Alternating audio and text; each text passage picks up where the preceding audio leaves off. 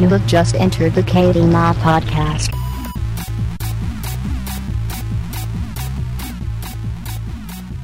Hey guys, what's going on? And welcome to episode 269 of the KBMOD podcast. It is March 12th, 2017. 269 episodes. Boys. That's a lot. That's a lot. I mean, obviously, I'm pointing it out because there's 69 in the title. So I would be remiss not to, especially in a podcast that revolves around discussing if a hot dog's a fucking sandwich every episode. But actually, not every episode. We've kind of calmed down, but, you know, questions like that. Sorry, Brad. What were you going to say? Go ahead. Bradley? I was just going to say I can't wait for this podcast to be on Pornhub. So. Oh, yeah. No, ooh, absolutely. Yeah. We'll probably get more retweets on Pornhub than we will on Twitter. For you audio listeners who just download, you know what? I'm flipping the script on this. You know, for so long, I've shat on the audio listeners, which again, this has been probably a year or 2 years plus that I've reverted on that because I've seen the numbers, and the silent majority are the people that download this cast and listen in their cars, you know, whenever they get time at the gym. But you know, the live audience lately has been really, really slacking. You know, when it comes to the retweets.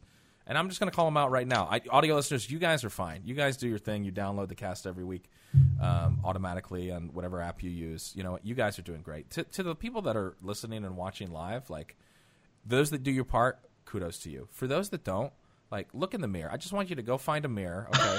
Go find a mirror and look at it and just say, like, what am I doing? What would it take to put a little retweet out? What would it take to say, hey, this podcast has been going on for about 5 years of these people's lives, and you know what? Maybe a little retweet, you know, once a week that they get together, they come over here, they waste about, you know, not waste, but they spend about 4 hours of their time total doing this podcast at night. And you know what? I'm just going to do, oh, look at that time. I'm just going to take it. I'm not going to give anything back.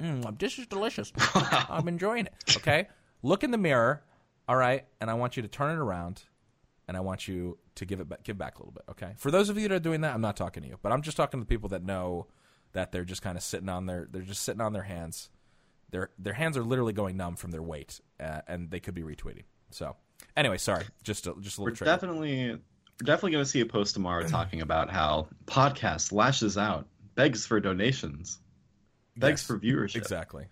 Hopefully, well, that's what we have to do anymore is create drama. That's really the main thing. So that's all we're trying to do here. But that'll get the viewers. But what's different is that for the audio listeners, like I don't have to call it like the audio listeners. They, you know what? I think I had it backwards. I think I had it backwards for a long time. You know, it's a little sad. I'd like to take an opportunity to thank every single person watching us live. Please come back in the future. Wow. I can't even read what Darren said about not retweeting the podcast, but it's pretty funny. But anyway. But no, it's good. So Brandon is not here, as you can tell. I guarantee you he would have stopped me during my tirade right there. Probably. Yeah. He would have been like, whoa, okay, no, let's not alienate all of the All right, stop viewers. The show. Stop the show. No, there's a lot of great people that listen and watch live. Just talking to people that, you know who you are. But no, Brandon is at PAX East. I'm sure, no doubt, enjoying his fourth or fifth trip to Denny's with a group of people, if I had to guess. So he is not with us, but we've got we've got Brad, we've got KD. KD, again, I have to say, you on your new Connect, you plugged in, you know, not on Wi-Fi anymore. Did, yeah. Look at you, he's living the life. He is. Look at you smile. Look at him smile. He has a glow about him. This is the first pure joy I've felt in as long as I can remember. No more roboting, no more laggy camera. It really is for the time being. It's so nice. Yeah. And to think, feels great. All this again. How did you achieve? Did you just end up just running? You just said screw it, and you had to run cable like through. Yeah. I gave in and bought I think it's 100-footer. Like it's only about like 60 feet from my computer to my modem. Sadly, there's no in between 50 and 100, so there's a lot of leftover cable just sitting there, and it is going to get like run like along the wall in the future, but for now it's just going kind of along the floor. It's pretty small, so it's pretty much like impossible to trip on, like the way it's shaped. So yeah, I mean, it's like I only like pull it out for like nights like this and then put it back, but yeah, it's such a great improvement. But I was just tired of I was trying to fix my Wi-Fi for so many times. Or whatever kind of Brandon said it might have been like packet loss or something, but yeah, that just never worked out. And so Yeah, this cable's been amazing. It's good. It's good. I mean, I'm sure everybody listening live or the audio listeners who download, I'm sure they'll appreciate you being a lot more, crispy, consistent, not disconnecting. So it's good. I'm glad you did it. Absolutely. I'm glad you did Next time I eat guacamole live on the cast, I probably won't disconnect mid bite. Exactly. All right. So what's been going on? What's been going on in each of your respective lives? Anything exciting this week? Anything to talk about? Brad, did you go to another LAN this week or no? Were you not at a LAN? Oh, okay. I'm not even. I swear to God, I'm not even saying that to be like snarky. I feel like every week you're at a LAN. Totally are. I'm not. It's not even like a joke. I'm actually curious. No, so last weekend I wasn't on the cast because I did go to another LAN. Right. And that was pretty good. I took my buddy with me, and it was his first LAN, so that was kind of exciting. Because I don't know if you've ever been to a LAN, you should. Any PC game lot, I think everybody should go to one. You know, I think it's different. Have you guys ever been to one actually? Like a big. I have been to. No, you know what? Yes, but for like CS:GO or Source related tournaments, not like to just go and just game and play like whatever. I see. So you went to play in a tournament. Yeah, exactly. So. But it was still there was other stuff going on. Like it wasn't just for Source, but yeah, it was like a convention or something. Exactly. Right? Yeah. Cool. So no, I haven't really. What about you, Katie? You gone to one? A LAN? No, I have not yet. I plan to though. Sometime. You definitely should. I think it's interesting. It's unique. It's cool because like you can't ever recreate this where you're all on a server in like a random game or something, like all 60 of you or 30 of you or whatever, and like you can yell across like the convention and like hear someone else like reacting to like you killing them or you taking the objective or something like that. It's just like True. It's really unique. Even in tournaments and stuff like that, just being able to meet other gamers or be paired up with other people or win prizes. So it was exciting, took my friend to that. And then just been looking for work. Story of my life as of recently. But yeah. That's about it. That's good. Okay. Cool. Katie, what about you? Anything exciting? Anything happening? Nothing really. Okay. Just hours ago enjoyed a delicious Red Lobster feast. Ooh, so that was nice. Yeah, what'd you get? What's your go-to at Red Lobster? It was like the lobster lovers thing. It was like shrimp linguine. You went to the chain. I see. Okay. Yeah. Oh, there's only one Red Lobster, Brad. What are you talking about? I don't know. Well, I thought he was saying he had like a Red Lobster. Oh, like a really. It was like, damn. Oh no. Yeah, I went to the restaurant. Yeah. I had like the shrimp linguine with like there was a Maine lobster tail and a rock lobster tail with some good French fries. I was trying to think of everything else. I ran out of. I started listing the sides, but no, that was delicious, dude. Those Cheddar Bay biscuits, dude. Come on. Oh my god. Forget about it. I used to make those. I used to have to make those when I worked at Red Lobster. Like the people I'm with at the table are like, David, you have to stop. You've had 5. Like you're not gonna eat your food. Like, I don't care. I need to have more biscuits. Like, they're so good. Yeah. And, dude, I had a really odd thought, too. Like, I was eating the, like, shrimp linguine Alfredo and thinking, like, man, these little tiny shrimp in this pasta, that's, like, a life per shrimp. Like, for this meal, probably about 30 to 40 lives were taken to produce this. And I'm just, contemplating that as I take another bite of delicious shrimp, and then... You know what I'm thinking when I'm eating seafood like shrimp? I'm like, wow, these sea insects are so delicious. Who would have guessed? That's always what I think. These sea bugs. I'm like, wow, they're like would have known. They look disgusting, but they taste so good. Yeah, and when I was eating that lobster tail, like I don't regularly like have like lobster. Sure. So like, what am I trying to say? Like peeling the meat away from the shell, and like seeing like the little like, oh god, it's just so gross. But I mean, it tasted delicious, but it was weird. Okay. But good. Which do you gentlemen prefer, rock lobster or Maine lobster? Man, I feel like I don't have lobster enough to really even pick because it's expensive. I think I've had probably more Maine lobster tail than I've had like rock lobster or whatever what they call it, like from Maine. But Yeah. I don't know. Scott, I think honestly, last time I had lobster was at PAX Prime at the time with you. Oh yeah. When do we? That's when Where do we? Oh yeah, that was at. That's right. Was Sark there? Was it Sark and John and everybody? Yeah, At the barn door and at the feast barn door. Okay, yeah, I do remember that. Yeah. That was good. That was really good. Yeah, seafood's great. I just don't eat seafood all that often. Are you more like? Do you guys do you like fish as much? See, I love lobster and shrimp and stuff like that. Fish, I'm not like. It depends on the fish. I'll eat fish once in a while, but I'm not a huge fan generally. Yeah, I don't know. Fish. Like, for some reason, I just don't like having just like fish. Like, I don't really like the taste of just fish that much. But I can have like shrimp and lobster and like crab legs. Yeah. Yeah. Oh, I think for me, too. it's like I just forget to make it or something because like every time I have fish, it's like, oh, you know what, this is pretty good, and then I like don't make it. You know. Yeah. That's true. I just didn't grow. I guess I didn't grow up eating much seafood. My family didn't eat much, so I don't think my mom really likes it, so I wasn't exposed to it as much. It was always like we would go out and eat seafood. It wasn't like cooked at home. I feel like it's probably for a lot of people like that. Unless it depends on where you live as well. I never crave it. That's the weird thing, right? It's like a burger. I might crave a burger, but like true. I never go out of my way to be like, you know what would be nice? It's a nice like halibut. Like that's true. I don't think I've ever That's a really great point. I'm thinking about the cravings that I do have. Yeah, I can't think of ever being like, yeah, I want to have a. Maybe that's not. I do like crab a lot though. I do like crab. Crab is good, but I wouldn't. That's not really fish though, right? Yeah, that's true.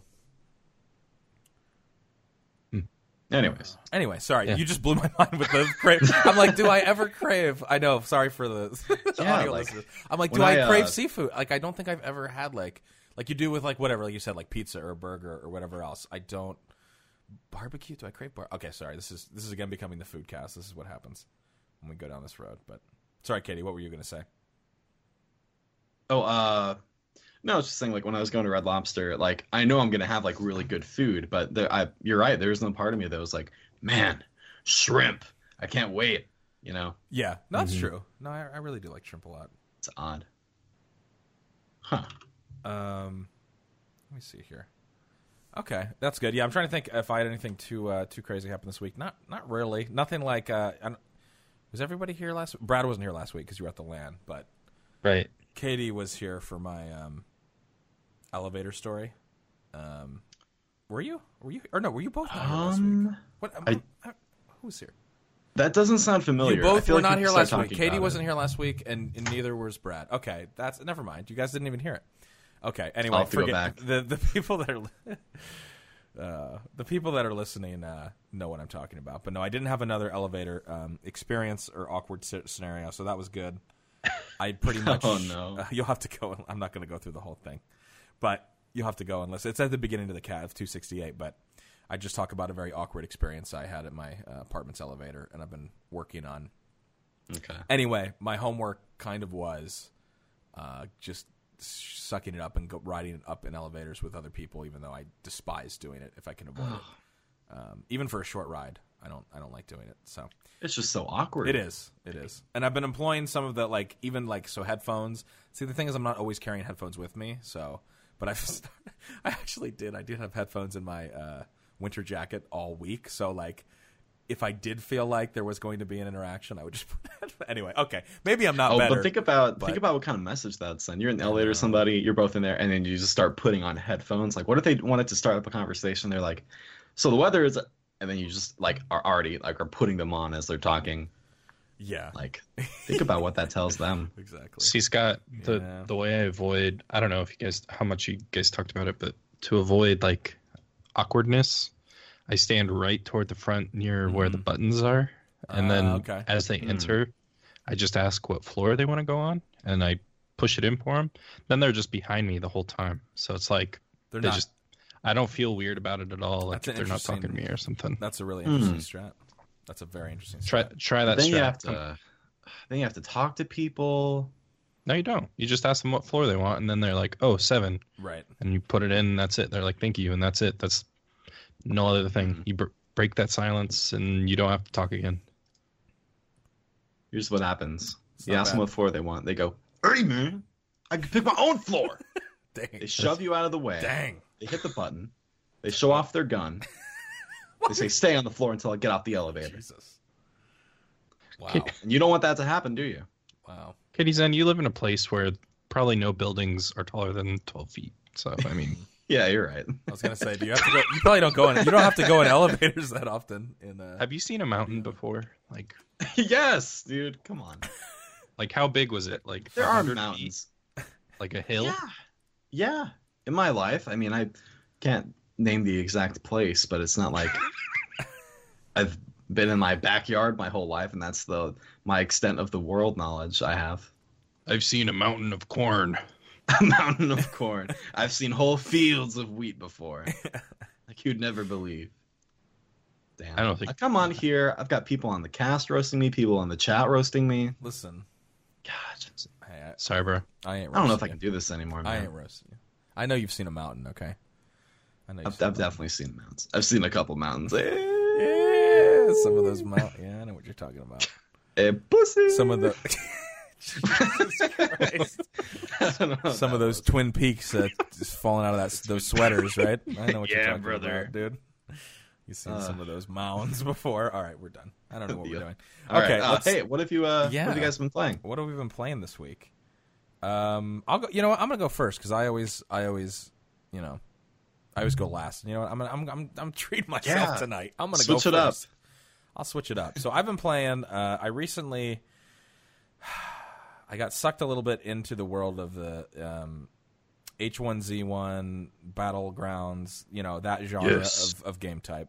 Really? And I didn't really, over the past week, I didn't really get it. You know, you watch people play it, and I'm like, okay, I can kind of see the appeal, but I was like, those games are so buggy, and they seem so frustrating. Why do people keep going back to them time and time again? Mm-hmm. And I definitely kind of understand that now, especially, I don't have a ton of time in H1Z1. I've just basically been doing, like, 5s with the group, which is really fun, even if it's, it can be frustrating. I played a few solos here and there and had mixed success, but I think the best way to describe the appeal, if you haven't given the games too much time or haven't got bitten by the bug, for people that don't like have any interest in them, is that it's very intense, and it's like the dopamine receptors in your brain, the dopamine that they release when you're having a good game or you have the potential. You're like, oh man, I'm all geared up. I've got a whole bunch of kills. Like I could potentially win this, and then inevitably they're shattered by somebody camping in a fucking bathroom, or whatever else. Like, yeah, you come crashing down, and you're like, fuck. But then you're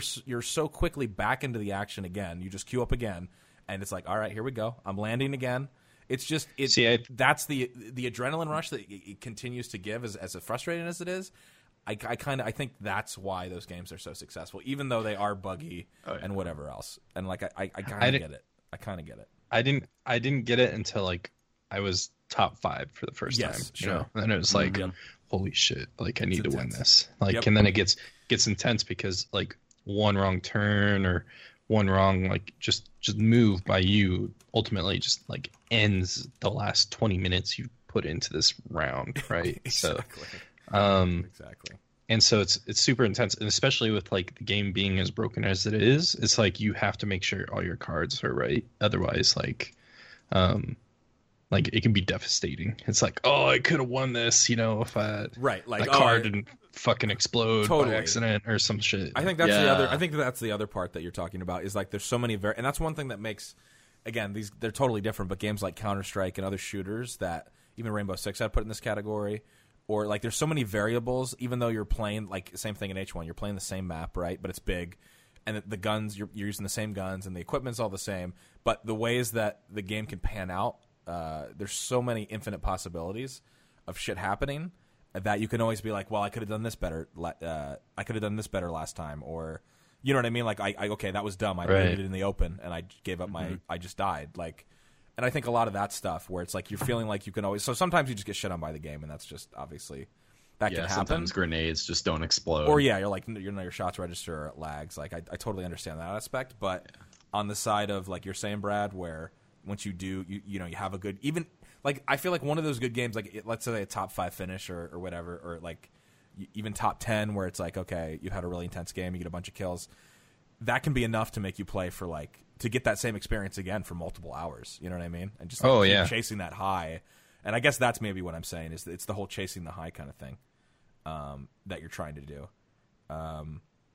So anyway, I get it. I get the hype. I think. Sorry, go ahead. What did you say? I was gonna say like that's why I can't play 5s because I think you can only like for me it's only good in duos or single. But well, I mean, I think 5s are fun if you really don't give a fuck. You know what I mean? Like if you're not so much focused on winning, like it's nice to finish and win, especially because there's no fucking spectator client in H1Z1, which is really frustrating. So if you die first, you're like, well, I'll see you guys in 20 minutes or 5 minutes, depending on how quickly this game ends. Yeah. So that's really frustrating. But I did get a chance to play. I did get a key from Flom for Battlegrounds. A lot of keys floating around for that. PlayerUnknown's Battlegrounds. And from what I've played of it, I really like it a lot. It's definitely like a mix. It's not full Arma and it's not full like H1. It definitely seems like it falls somewhere in between. And it doesn't run all that great right now and stuff like that, so there's definitely some issues. But like the bare bones of it, I feel like the gunplay in that game is really good and feels better. It's good and way more consistent than H1 does, as far as like, okay, like I'm hitting my shots or I'm not. Okay. Know? So I think that's pretty good, and I think it'll be nice to have, I guess, an actual legit contender in that realm. Because really, I mean, H1's the top dog, right? There's not anything player base wise that even comes close to H1Z1. So yeah. So anyway, I guess I would say, because I was on the hate train for a while, people being like, "Oh, everyone's playing this game. I don't get it." Like, give it like I don't know. Like, give it a chance. Like, if you've given it a chance and you still don't like it, that's fine. Maybe you just don't like those kind of games. But I totally understand the adrenaline rush side of it and kind of like chasing that high and being like, all right, I can get a top. I can win one of these games out of 185 people. I can be the last one alive. It's like it's not like a crazy concept, but. Anyway, so I've been playing that and enjoying that, and that was basically probably all the new stuff. Played some Counter-Strike as always, but I just wanted to talk about that a little bit. Cool. What about you, Katie? I'm sure you got some games you've been playing. So I've continued playing Nier Automata. I've been playing the shit out of that game. I'm pretty much done with it now. I finished my second full playthrough and got the platinum trophy and everything, all 26 endings, all that stuff. Dang. And okay. Yeah, that game is just fantastic. That's just really amazing. I really can't say enough good things about that game. Amazing soundtrack, and the only really flaw I can think of. There are some side quests that really don't tell you what to do outright or are kind of really tedious, but the main real flaw of that game is in there's this balance with the difficulty that's not really balanced too well. So there's easy, normal, hard, very hard, and excuse me. On very hard, everything kills you in one hit, every single thing in the game. And I played through it on normal, which was pretty challenging, but I never really died that much. And so I thought hard mode would be kind of a little balance between those two, but hard mode, everything will 2-shot you, 3-shot you, or even 1-shot you on that difficulty. And when you play in that game, when you play one of the harder difficulties, it really it encourages a play style where you just stay away and hold down R1, which is a shoot. You have an infinite ammo gun that does weak damage. So it really just encourages you to stay away and just do that, which is a pretty kind of boring way to play somewhat, but it's really not that big of a deal. Hard mode, you can still every fight in that game on hard mode is pretty intense, because if you just slip up for a second, you're dead. But at the same time, if I wanted that, I would play very hard. But end of the day, that's not really that big of a deal. Nier Automata, that definitely deserves to be nominated for Game of the Year. Okay. And if this doesn't win Soundtrack of the Year, I will riot. I was going to say, where exactly are you going to riot? Are you going to riot in your hometown streets? Or are you going to go somewhere? Walk around my neighborhood full of old people with a picket sign, screaming. Corn. What is your cause, young man? Oh man, I didn't get best soundtrack for my game. They're gonna be like, what is your game? And they're not gonna be able to pronounce it. And you're like, what is it? Game? What's it about? Well, it's a niche Japanese quirky action RPG. And you're like, did you say Japanese? Didn't we bomb them in World War II? Yeah. Oh my god. It's just gonna. I'm probably in ripe area for that kind of. I was just gonna say that conversation. Yeah. Yeah. Oh man. I'm just gonna walk around punching old people. Yeah, that's gonna be it. But no, other than that, I was at a party a couple days ago, and they actually, the person hosting it had a PSVR, and so I was trying out Resident Evil 7 in VR. Oh shit! Which, yeah, that was actually really cool. But nice. Yeah, I feel like I haven't really done a lot of VR. Like I've done the Oculus once before, but I feel like there might have been. I'm not sure if you can really adjust the lenses. Like you can adjust the placement or like the setting of the VR in like a ton of different ways. But something about the lenses, it felt like text in the center was really like clear, but everything around it was a bit blurry. I probably just have to adjust it a bit. It's built to where you can wear glasses and wear the headset at the same time, but it kind of like pulls it like further away from your head, which I don't really want that. So I just played it without glasses, but. Yeah, I don't know if PSVR does that, but I know Oculus and stuff, they have interchangeable lenses and stuff for different. Yeah. Like when I was on the Oculus, he was like switching out the lenses back and forth for glasses, and that worked like really perfectly. But yeah, I'm sure there's just like a setting for like calibration, or if not, I'd be disappointed because the thing is fucking $300. Yeah. Right. Itself. It's crazy, but yeah, that was fun. Just walking up to like the fence or like one of the fence in like the opening area and just like moving your head around and looking around it. It's just, man, VR is just pretty cool, especially when there's that not just looking around, but like moving your body. Yeah. That's when it gets like crazy for me. But yeah, nothing other than that. That's pretty much it. Okay. Nier Automata. Everybody should play it. Nier Automata. You heard it here. If it does not win soundtrack of the year, Katie's End, I'm expecting. You know what? Even if you don't riot, I want you to make a picket sign and at least have your like somebody in your family take a picture of you like in your neighborhood with a picket sign. At least that could be pretty memey. Who knows? That sounds like some Reddit upvotes if that gets some traction, dude. Seriously. Just me standing in an empty neighborhood with like a painted chest and a picket sign saying like, I'll think of something witty. Or like, where's my award? And it's like 2B's ass. There's like a lot of controversy about the main character's ass in that game. Oh yeah, what is it? Too big or something for people? So you have this move you can do where you can self-destruct and like just do a big damage on everybody around you, but you don't die. You like still are revived, and that combined with a mechanic where your character's skirt will kind of tear in battle. If you self-destruct, your entire skirt goes away, and you're just in your leotard. Which how many times did you do that on purpose to see the goods? So that's where the controversy is coming from. You know, some people, myself, you know, not included. Right. But you know. So you can do that, and then apparently, like before the game came out, people were like photoshopping a butthole, like they were. Someone took it as like, wow, they have a butthole. Look at how far Japan has gone, and they like darkened the skin around that area, and it was just complete. Like that was so fake. And so that I just love that like people are still so upset, like that's an issue, like that they're. I don't know. I guess you could argue about like how sexualized characters and stuff are, but it's like it's fucking it's a butt. Who cares? But it's realistic. Yeah, who cares? Like, regardless, like let it, anyway. And then on the other side, we have like we have the Conan stuff with the dicks flopping around on that game. Yeah. That open world. It's like, oh, whatever. That's just funny. But no, the Japanese are like people actually upset. Like, what are they discussing the merits of it, or like what are people mad that it is in the game? Or like, I think it's just like that. I think that stereotype is that Japan always does the most deranged, sexy stuff like with tentacles and shit, and then I think people will see that and then assume that their next big line they've crossed is putting a butthole on their character. So, but no, there's no butthole in that game. Okay, I really don't want to say the word butthole anymore. It's uncomfortable. Okay. But yeah, that's all. Really, you don't want to say butthole anymore.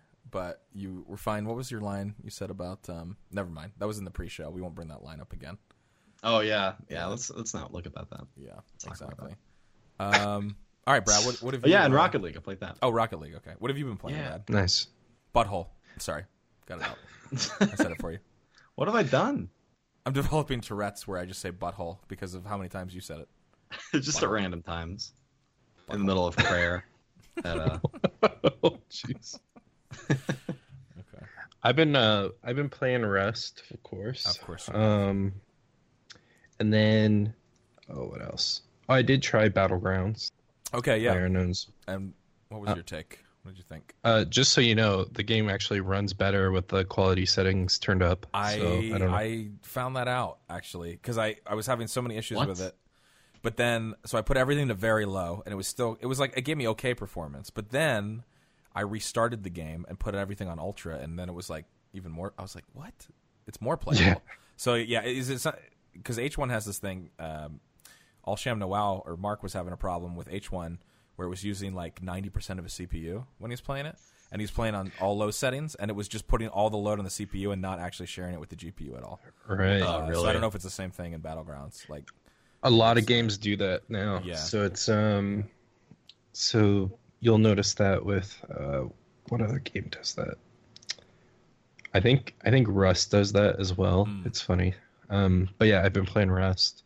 Been playing PlayerUnknown's Battlegrounds, which I kind of liked, but then I kind of came back to H1 because I like the pace a little better. Mm-hmm. Like you just move slow in PlayerUnknown's. It is definitely a slower pace, yeah, movement wise. Definitely, even vehicles too move way slower in that game than H1. And I'm a little conflicted because it feels like it's just a blatant ripoff because it's like clearly like. Yeah. There's a lot, isn't it the same guy who used to? He owns the yeah, I think it is. Yeah, but at the same time, it's like I don't know. Well, H1 doesn't really own the King of the Hill, right? Like we could go way back. Like other games have done this game mode for a long time. I think Arma 2 was doing it. So I mean, like this shit's been around. But at the same time, it's like we're even parachuting out of stuff where it just feels. Very recycled. It just from a glance, like I looked at like gameplay video just a few minutes ago, and it looked like if someone's student project was to recreate H1Z1. Yeah, maybe. I don't know. I don't know. I think it's good. Maybe like, that's I like the fact that it's competing in that same space. Like I don't know. I've already seen enough with how shitty the servers with H1 are and the limited time I've played it. That if there's going to be a game that's going to come out and actually have like solid registration. You know what I mean? Yeah. Like, did you feel the gun? I felt like the gunplay, for the most part, most of the kills I've gotten didn't feel random or whatever. I was like, okay, I shot at the guy, I hit him. And if I missed him, I missed him. Like, I didn't really feel like I was getting robbed. Again, obviously the game's not released yet, so once like the servers So that's something I wanted to talk about what did you was I played a lot of H1 at LAN because like sure. it's a different game when you have an amazing connection for H1. Because I don't know what they have with their like lag compensation for H1, but it's horrible. And like when I was playing on LAN H1, it was like, oh my god, like this I can never go back home and play this again because it was that much better. Like and like I was doing decent, so it was like, okay, this is obviously affecting my gameplay and stuff. But I don't know. I think the gunplay was amazing, though. I do think like some of the guns and stuff, like I could definitely see, like my hits were registering. Yeah. It was. I could pick up a gun, I could move, and I could see that, like, I shoot and it does what I expect it to. Like that was nice. Exactly. So maybe I'm talking about, I guess, like because you said lag compensation. I mean that's the same thing. Counter-Strike has like Go is decent. Even on higher ping, it's better than 1.6 or Source ever was. But like if you play Counter-Strike on LAN on 128 tick server, it's just night and day. Nuts. It's the same kind of thing. So I definitely feel what you're saying though on that. That would probably ruin me for H1 too, if I felt that. But I mean, even driving in a car felt different in H1. It was like, holy shit, this is what it's supposed to feel like. Like, It was nutty. So yeah, but yeah. So I played I played PlayerUnknown, played H1, and then I played Deceit. Ooh. Okay. Which is basically like a multiplayer, like you guys ever play? You've played Trouble in Terrorist Town, right? But like, yeah. But it's like a horror type of Trouble in Terrorist Town, which is kind of interesting. Okay. And that was kind of fun. And then I played Paladins. Yeah. How'd that go? Okay. At LAN, which actually was surprisingly fun. So what it is basically, like, people make fun of it because it's become kind of like an Overwatch copy, basically. Right. But what they have is like a card system that changes a lot of what your character can do, and it adds a little more. It adds like another element of strategy into the game, and it almost makes it like. It almost made it more enjoyable for me than like Overwatch is, just because like so much can change with your builds and things like that. It was like Overwatch with like a MOBA element into it, like how you do builds and stuff. And so with that, it just felt like way more exciting. Like, oh, I should build this because they have this characters, or like I'm this type of character, that kind of thing. And it was really fun. But the only problem is like nobody's playing Paladins anymore, and the community's garbage. So, I just played that at LAN because a lot of people are playing it. So cool. All right. That was it for me. Oh, I watched. This isn't a game, but I watched Logan. Yes. What did you think? Oh yes, me too. It was good, and you know what? I forgot it was rated R, and they made it very apparent that it was rated R, like right off the bat, and it was amazing. Yeah. Okay. Cool. It's clear that they saw like the success of Deadpool, like from being rated R, and they're like, okay, you know what? We're gonna take it to the next level with Logan, and they did. Like the violence and stuff was just like, this is how superhero movies should be. Like, I don't know. Yeah. I agree with that. It just, excellent movie.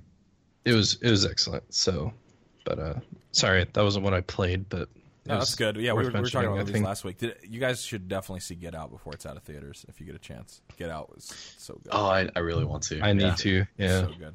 We should go, Brad. You guys should go together. Yeah, you guys should go together. You know what? What is that? That's a small, like, what is that? Like a 20-hour, 25-hour drive? Oh, at least straight, maybe more. Probably like. Yeah. We could probably meet in the middle. Yeah, meet in the middle. And, we could do that. You guys could split it like a large Kansas. Popcorn, get a medium soda, hold hands. Honestly, you should. Yeah, but no, that movie's great in a theater, seeing it with other people because the reactions and stuff are great. You're kind of on the roller coaster. Get Out and see Get Out. I know I've been on this like train, but I need to see Logan because everyone's been telling me it's so good. So hopefully. Do you think? I think Hugh Jackman should at least get like a nomination for his performance, in my opinion. Like, it was just so good. I think he's just like, I think he's just been in it so long that he does it well. But it's like, I don't know if it's like groundbreaking, but I think it's pretty good. But I don't know. Yeah, that's what I'm thinking. Just a nomination. Like, I mean, he won't win. It's nothing give him out of the box, but give him some just like a respect nod. I feel you. Yeah, and because he's just done the role for so long, it'd be kind of like a celebration of that, maybe. I think there is some, I don't know why, but in the industry, there's some like distaste for superhero movies, and I'm not sure why, but like you don't see a lot of awards going toward like actors and actresses in superhero movies. Like, have you guys noticed that? It's a lot of like, not many performance awards go toward those movies. Now, if we're talking like visual effects or soundtracks or something, like, yes, but I don't know why the industry really favors, like, they turn the other way for those kind of actors, but I don't know. You guys have any thoughts on that? Or? Yeah, no, I don't know. I definitely see that. I see exactly what you're saying.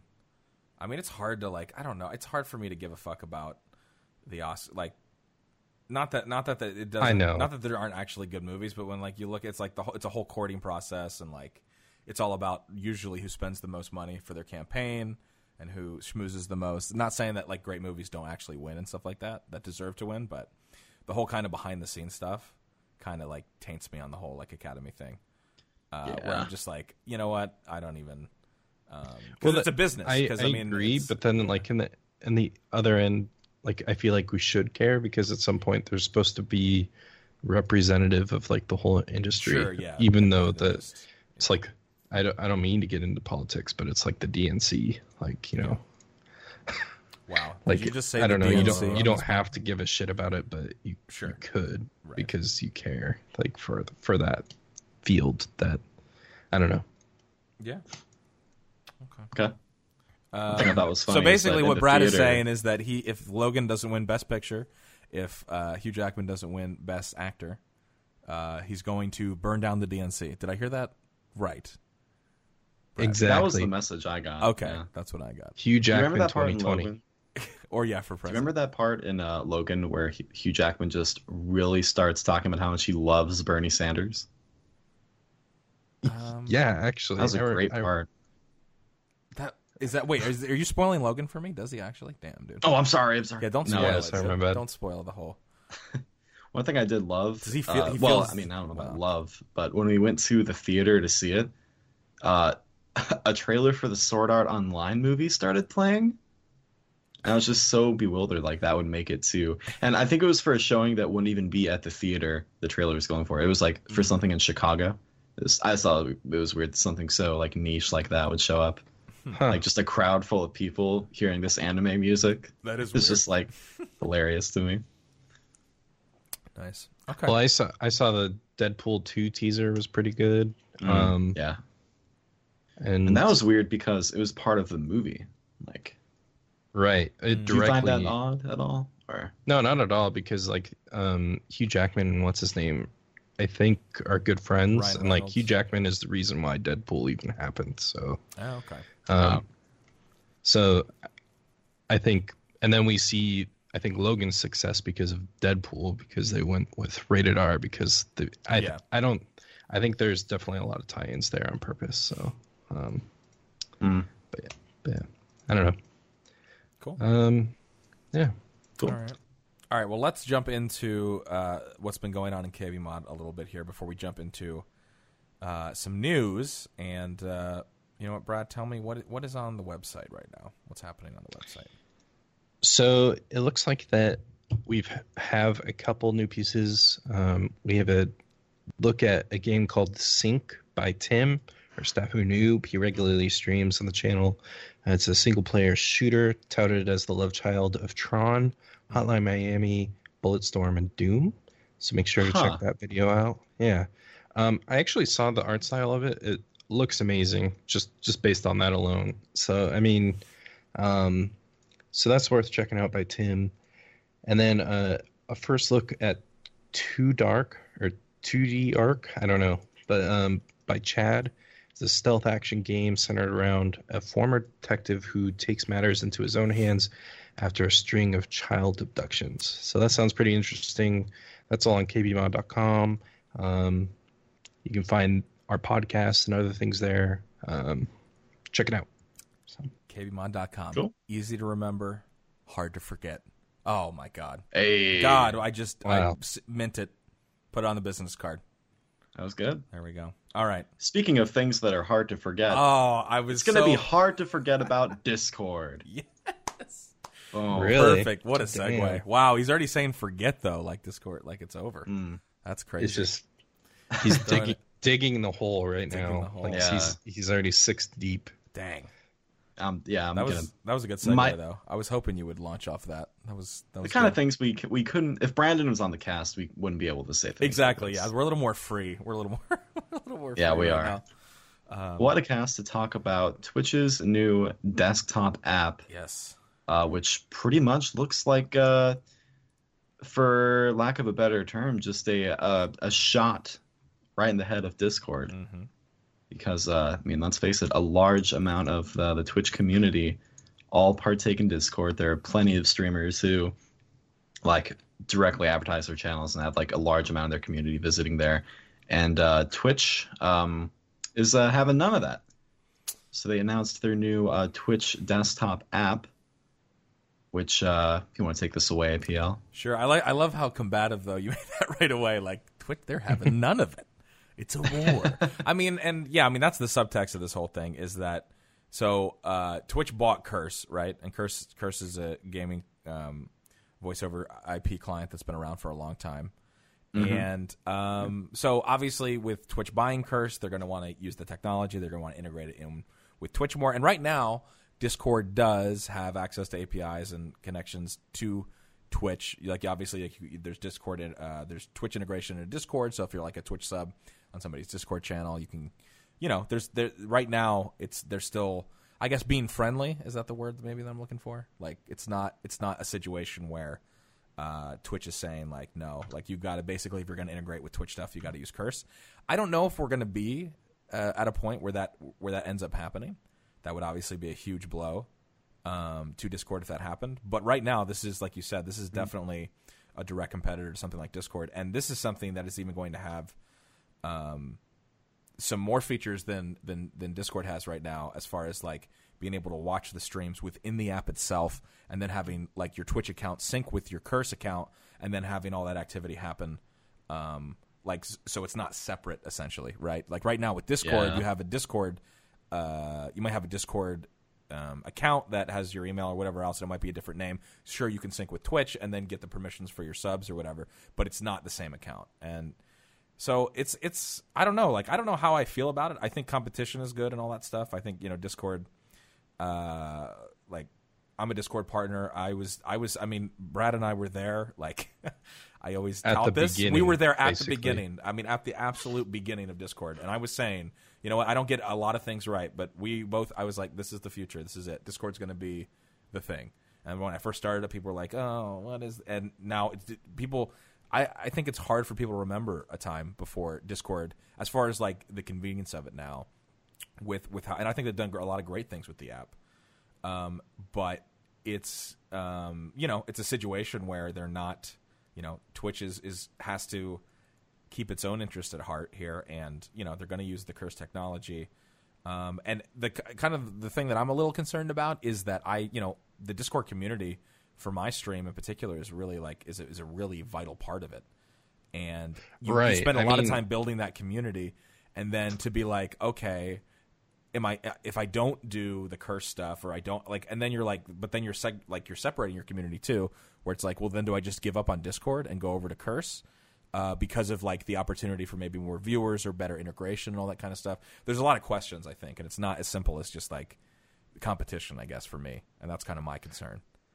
The other thing to think about is Twitch has been working on its own apps for a little bit, because we have the Twitch desktop app right now that does game launches for your Prime account. So with your, or what do they call it, Twitch Turbo or whatever, basically. When you sync your Amazon Prime account to your Twitch, you sometimes get a month trial for a game, and that trial is not through Steam, it's not through Origin, whatever. It is through a Twitch launcher, and so with this desktop app, they're looking to integrate that as well. So it's clear that, with the changes Twitch is doing lately, they're looking to expand way farther than just being a streaming platform, and that's apparent with the changes to their front page, doing what is that, basically trying to do something different than Twitter, the acquisition of Curse, their game launcher. So I think this is pretty interesting. I think I'm curious if it's too little too late, because like you said, Scott, so many people are already on Discord. What is it going to take for them to get those users over on Curse or the desktop app? I know personally I will use it because it's probably going to be a better viewing experience, right? Exactly.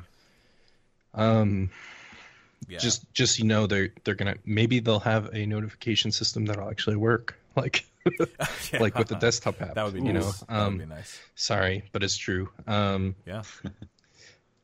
I mean, there's a lot of questions, and I have to say, I'm actually really impressed overall. The Curse app that existed maybe a year or so ago, before, I don't know how long Twitch has owned the Curse client and tech, but maybe a year, maybe a little bit less. But it's definitely it's really clean. It's really good looking. I still think some of the video and audio stuff need some work and stuff. But it isn't a bad looking app. It does borrow very heavily. I don't know, whatever you want to say, or it adopts a lot of the same things that Discord already has, because Discord does a lot of things right. and continues to innovate and make it easier to connect with people. So I don't know. Like I'm kind of torn because just personally, like I love Discord, and it's been awesome to see it go from when Brad and I were at PAX West, when it was called PAX West, I guess, right? Before it was Prime? I don't even know. Yeah, it was Prime, I think. Or was it Prime then? I guess, but they had a card table, and it was like, the 4 dudes, right? And they were like, hey, in the land section. In the land section. Not even the main hall. They were behind like a staircase near an elevator, remember? Yeah, it was literally in the dark under an escalator. Like it was, you had to go out of your way through a gate, like to a random ass table that had like just a thing over that with 2 laptops and like 4 Discord staff members. Yep. Like no, it was. We were there at the beginning. Yep. And no, it was, and it really has. Like it's turned out to be like they haven't let me. Discord has not let me down. Like they've gone through their growth spurts, through their issues, getting constantly DDoSed every fucking day. As they scale up and all that kind of stuff. Like it's really overall, it's really. I feel like since they had another round of investment recently, like it's definitely gotten a lot more rock solid. Like it's a huge business now because they really made a great product. So it is. It's going to take a lot. Like I'm just thinking for myself, it's kind of like it's a catch-22 because in one sense, I don't know if I ever want to abandon my Discord server because there's so many good things about it, and people are so used to it, and like it has a lot of great features. But on the other side, it's like I don't want to miss out on, like you said, if the notifications work reliably on the Curse client. If there's certain integration things, whether it's games or giveaways or all, I mean, they're clearly trying to become kind of an all-in-one. They want to do the game launcher in Curse. Like, again, once it gets to that point, it's going to be hard to argue as a streamer to be like, I'm not going to get involved in that. You know what I mean? So I don't know. I don't know yet. Someone in chat said all it would take is to shift the ecosystem to like get the users on Twitch. But the thing is, you have to remember, Discord has over 25 million registered users. Like, crazy. That's nothing to scoff at, or like not a simple switch that you can just do. Like, some of these like Discord users are like, are we going to be able to see exclusivity? So like, let's say, Scott, if you wanted to make a sub only Discord or Twitch server, could you do that? Like that kind of stuff. Like there's so much Discord already has that like Twitch can't just come in and swoop in 25 million users like right off the bat. Like it's not as simple as turning on a switch. Exactly. And that's kind of the other thing is that usually Twitch isn't in this position. Usually when we're talking about Twitch, it's like we're talking about like YouTube gaming. Like how are they going to get people to watch shit on YouTube, right? Like because the communities are so embedded or whatever. And in this case, this is a situation where Discord was ahead of the curve when it came to this. And, like you said, is it too little too late? I don't think it's too little too late. I definitely think there's like people can have competition, but it's also like even little things like just having people like being like, yeah, you should install Curse now because, yeah, I know we all got used to Discord, but Curse is going to have like you can watch the streams in it and there's more, you know what I mean? Like, so again, you're still doing that elevator pitch again to people. And that alone is annoying to do, to convince people to come on over. So I don't know. I'm not. I wouldn't say I'm like discouraged by this because I think there could end up being a lot of really cool stuff that Twitch does with the Curse client, and what I've seen so far, it actually is pretty clean and looks pretty cool. But I don't know. It's I think it kind of remains to be seen. I think like a lot of the questions that we've been talking about are pretty valid. And like, do you guys ever think it's going to go to a point where if they feel like their user bases aren't shifting enough on Discord that they're just going to be like, well, sorry guys, but we're not going to be open anymore to the integration stuff that we used to be in the past? Because I've talked about this before, I think, on the cast, where it's like nothing is stopping Twitch from being like, you know what, Discord, you don't need to be on our, like, you don't need to be integrated with Twitch any longer. Right. And exactly. Like, I'm not saying they would do that, but it's like not out of the question because like you have to remember that they purchased Curse for a reason. It is a product and they need to make money on it. Like, exactly. And if that's one thing, after Amazon bought Twitch, that's one thing. Like regardless, like they're like Amazon, they're not only about their bottom line, but their bottom line is very important to them, and they're a business, right? And they've gotten to where they are because of the cutting cost and also making money on stuff. So they're, it's not like some kind of like buddy thing anymore. Not that, I mean, I think Amazon has done an incredible job since they bought Twitch of not losing the community focus, and they've done a lot of really good things. But they're also, as much as they want their partners and people to enjoy the product and make money, they want to be recouping a lot of money back. So, like you're saying, so it's not a situation where in the past, where before Twitch was bought by Amazon, you could be like, okay, maybe they won't do that. I think that is a real possibility. It's not even that they don't have a right to do it. It would be interesting to see kind of the backlash if that happened, because I think and Twitch is usually pretty good. I mean, they've gotten it wrong a few times, and the community has gotten upset, but they're usually pretty good on feeling it out and not kind of feeling like they're overstepping their bounds or making things too exclusive. But I don't know. It's a different game now that Amazon owns them. So I don't know. Like what I mean, we've used Cursed a bit here and there, right? We're not using Cursed right now just because of Brad generally sometimes can't hear me on the client, so that's a problem with the podcast. It's got some interesting issues right now. Yeah, and I don't think it's as well optimized and stuff as like Skype is for video calling and all that kind of stuff. But if all that stuff gets kind of ironed out, and like 2 weeks or last week we did use Cursed and it was perfectly fine, at least for me, Tim, and Brandon. So like it's not that it can't be. But yeah, I guess we'll just have to wait and see. And waiting is always the hardest part. I don't like waiting for anything. I just want to see how it is, because it gives me a little bit of anxiety, because I feel like Discord's in a good place right now, and it's like, all right, let's throw another client into the mix and then kind of add these other intangibles that could end up being really fantastic for streamers. It's like I'm going to have to use it. But I do feel like that I'm going to have. I guess I feel like I'm going to have to be forced to make a decision at some point. I don't think I'm going to be able to sustain a Discord and a Curse. You know what I mean? At the same time, and try to split people. It's like, what do I tell people? Too much to use? Saturation. It's way too much. It's way too much. So I don't know. But yeah, definitely very interesting news. Anything to add on that, Katie or Brad, before we move on? No, it's just very interesting. Like, two really similar, like almost identical services. Like, it just feels like Twitch is trying to snuff out Discord, because like I feel like their mindset was like so much of our community uses this. Why shouldn't we be a part of it, or why shouldn't we be in charge of it? I don't know, something like that. But yeah, I mean, I love Discord, and I don't want it to go away. But I mean, if Twitch, if their service does something like a lot better, then I'll probably switch over to that. We'll see. Yeah, and I'm not, and also it's probably a little unfair. I feel like I'm a little bit more invested since I stream full time. So I think my anxiety. I don't think the average user maybe is probably thinking about it as much as this. They're probably like you're saying, Katie. Like it's like, well, if the experience is going to be better, then fine, I'll use Curse. It's not a big deal. You know what I mean? So I guess I got to keep that in mind too. Well, I think what you said, Katie's in, though. I think they are kind of looking to take a stab directly at Discord, though, because like even the CEO says the result is a one-stop shop for connecting members of our community. Right. Like that's what they intend the desktop app to be, which includes friends, whispers, activity share, and soon a game library of purchases fulfilled by Twitch. And then we can see in the screenshots and everything too.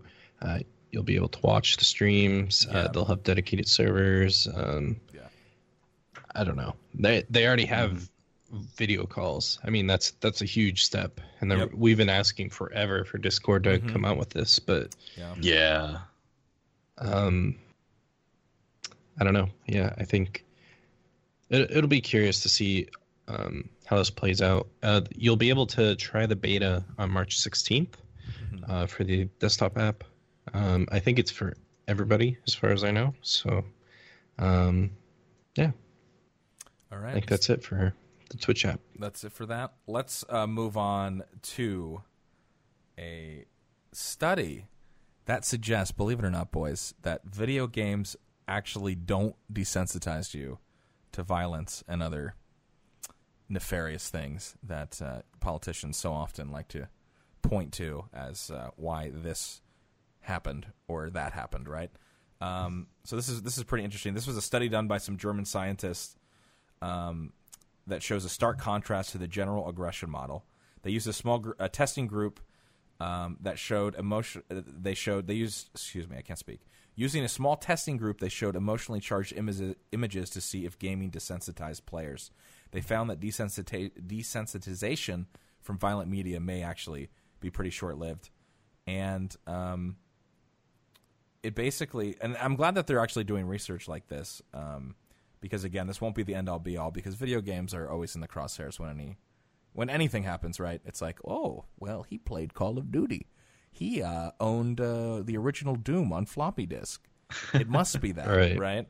So basically with the research, they showed 15 gamers emotionally provocative images while their brains were being scanned by an fMRI.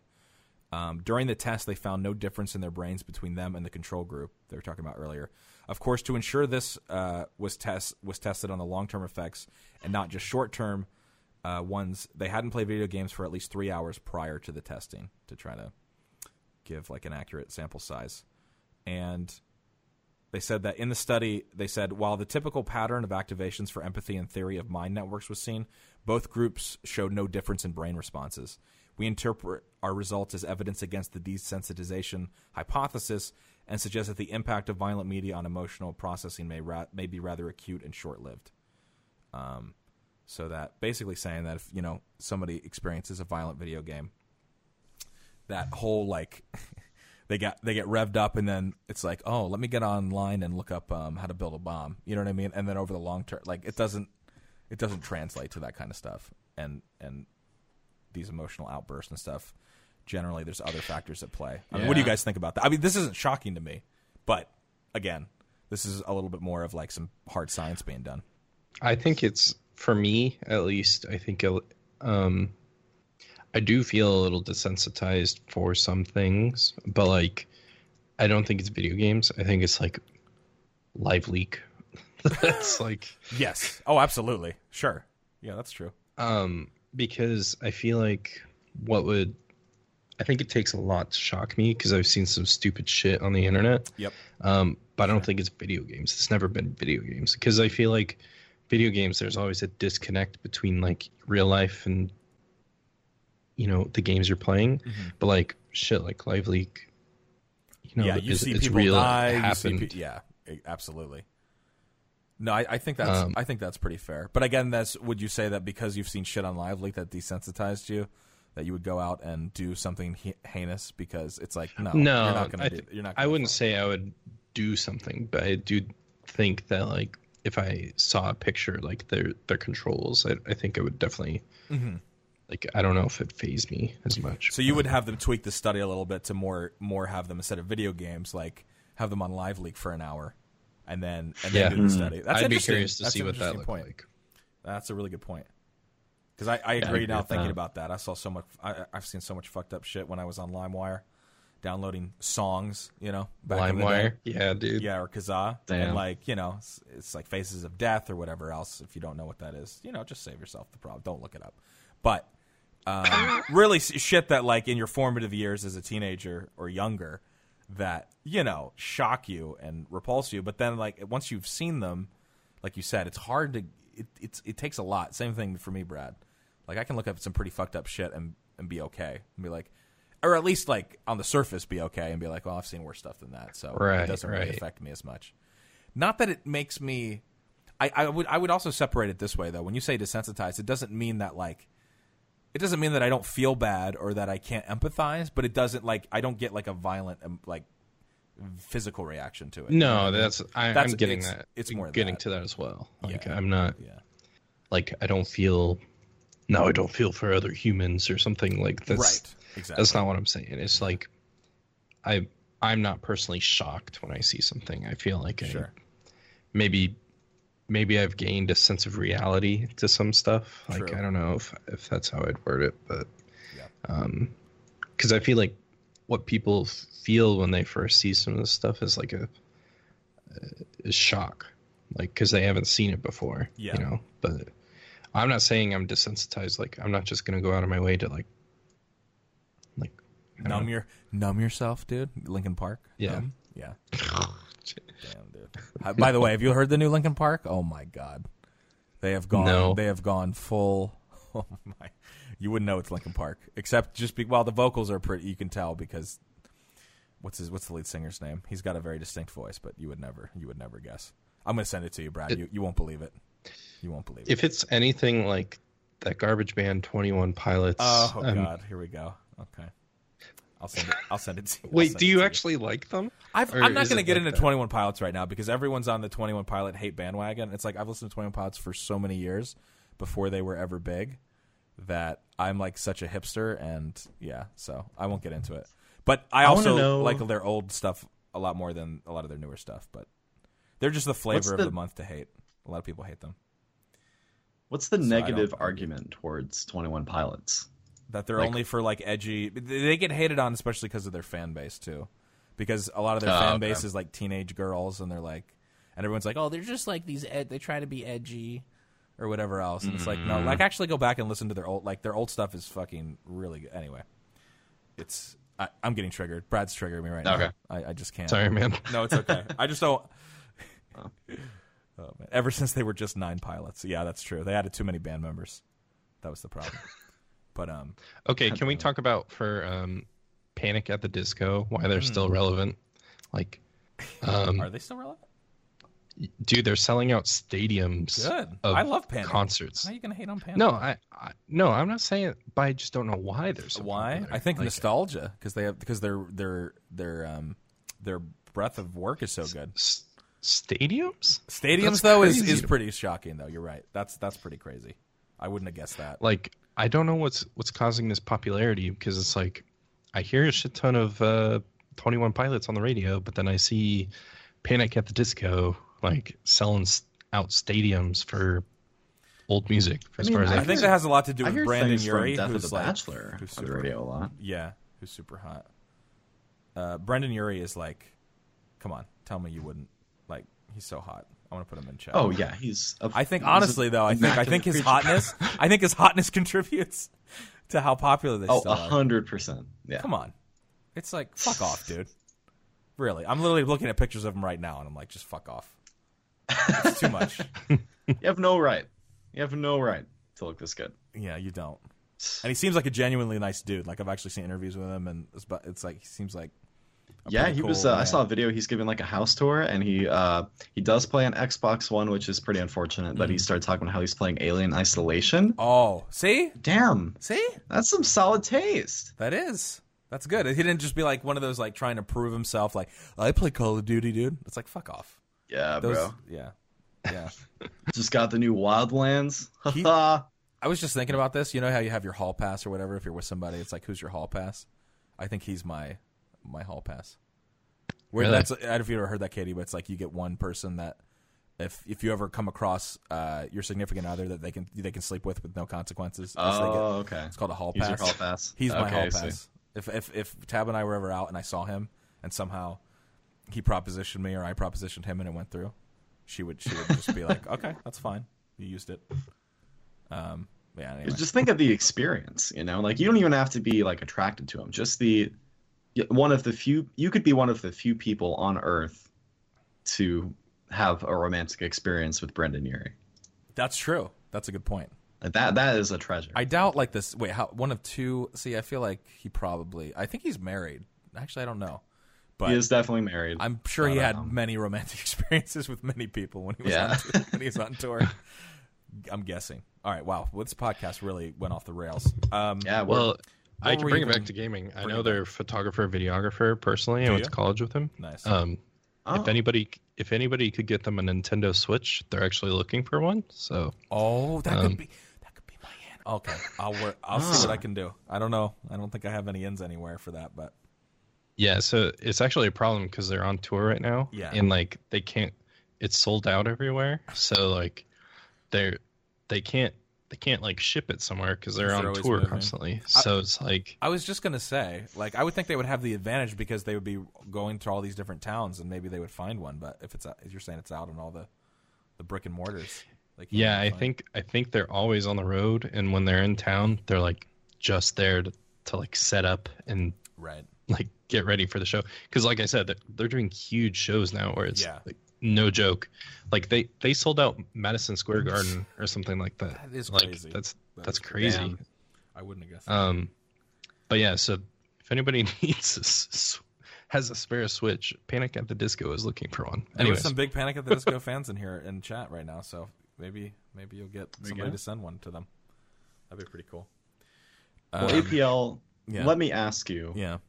Are you a fan of James Cameron? Wow. You knew this would trigger me, didn't you? Because you're going to have to wait quite a while for his next film that I'm sure you're very excited for. I'm so triggered. Our next piece of news, another Avatar film won't happen in 2018. Oh, no. So until after that year, much to the chagrin, I'm sure, of you. Can I ask, okay, because again, I suffer from watching cable television, and I pay for it, so I have to watch it. But recently these ads have started, and this isn't even related to this necessarily, but fucking the amusement park or whatever, Pandora, they're doing ads for this.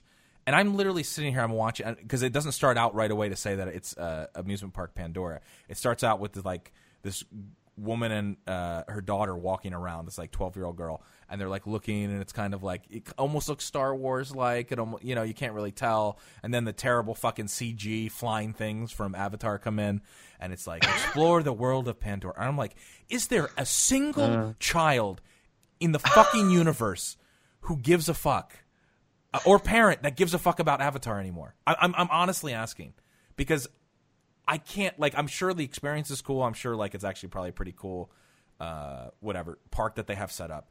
But, like, how irrelevant is Avatar? I mean, maybe it's not. I know it, I know it was a huge event or whatever because of the tech. But, like, I went and I was like, God, I don't want to rant on it. But I was like, yeah, the tech's cool, but, like, the movie's fucking way too long. And it's fucking Pocahontas. And it's fucking old-ass material. And... like, what about you guys? Like, James Cameron has done some great films, and he's an interesting guy. But the whole Avatar thing, I'm like, dude, that's like one of those passion projects where I'm like, I'm impressed that he willed it into existence. But after me and many of the world saw the product, we're like, I'm sorry, dude, like, it doesn't do anything for me at all. Especially with the breadth of like so many other cool sci-fi and like fantasy universes. I couldn't give a shit. Now maybe that's me. Feel free to have a dissenting opinion. I'm very strong. I just think it's like, well, it's still surprising to me that not only are they confirming that it's the second Avatar is happening, more than 9 years later after the first one. Is it 9 years? That's what I mean. You thought it was 4 or 5, Katie. It's almost 10 years. That's not the only crazy part. They're also making 4 avatars at once. So it's 2, 3, 4, and 5. Like, and he said in this, it took us 4.5 years to make one movie, and now we're making 4. We're full tilt boogie right now. Cameron at it. I'm full tilt, James. I'm full tilt. I think a lot of it's just because like 20th Century Fox just saw the numbers, the raw numbers, because they even address here that they made $2.8 billion worldwide. You're right. That doesn't. They see that as like, holy shit! Just think of 4 more movies. Like, how much money we can make. But like, at the same time, they have somebody in there has to be like, just because we made a shit ton of money on this doesn't mean they were necessarily good, and people are going to come see a second. No, that's true. That's true. And you're right. No, monetarily, it makes a lot. I mean, it broke all kinds of. Like, you're right. He's got Titanic. He's got Avatar. Like, the man can make a box office smash and whatever. Mm-hmm. Like, I understand that, but it doesn't. Yeah, you're right. It doesn't make it a good movie. It doesn't, because it's not. Yeah. It's not a good movie. And I don't even think the world. Like, it's not terrible, but I don't even think the world and what they've offered up was even that compelling. Like, I tried to go in. I tried to go in because there was so much hype around it. And I did try to go in, like, not having, like, forming an opinion in the negative to just be the Debbie Downer. And so I really felt like I gave it a chance. And when I came out of it, I was just like, I don't get it. I don't get why. But it was kind of, it wasn't, I guess it went 9 years ago. I'm trying to put myself in that headspace. It was like you had to go see it. You had to go see it in 3D, obviously. Like, it was like a tech demo, basically. It was like, okay, everyone had to see it because it's like, every single TV was doing, like every store selling TVs was doing like Avatar is their like benchmark for like, whoa, look at all the colors and stuff like that. That's right. And people were going to see it just in 3D because it was like groundbreaking, quote unquote, at the time, tech that they were using. But now it's like, it looks so dated, by the way, now that you say like 9 years ago, because like even watching the assets that they used for that commercial that I was talking about, I was like, this looks like fucking Phantom Menace CG. And that's not good. It looks really rough. It looks really rough. Obviously, again, you have to, for the time and stuff.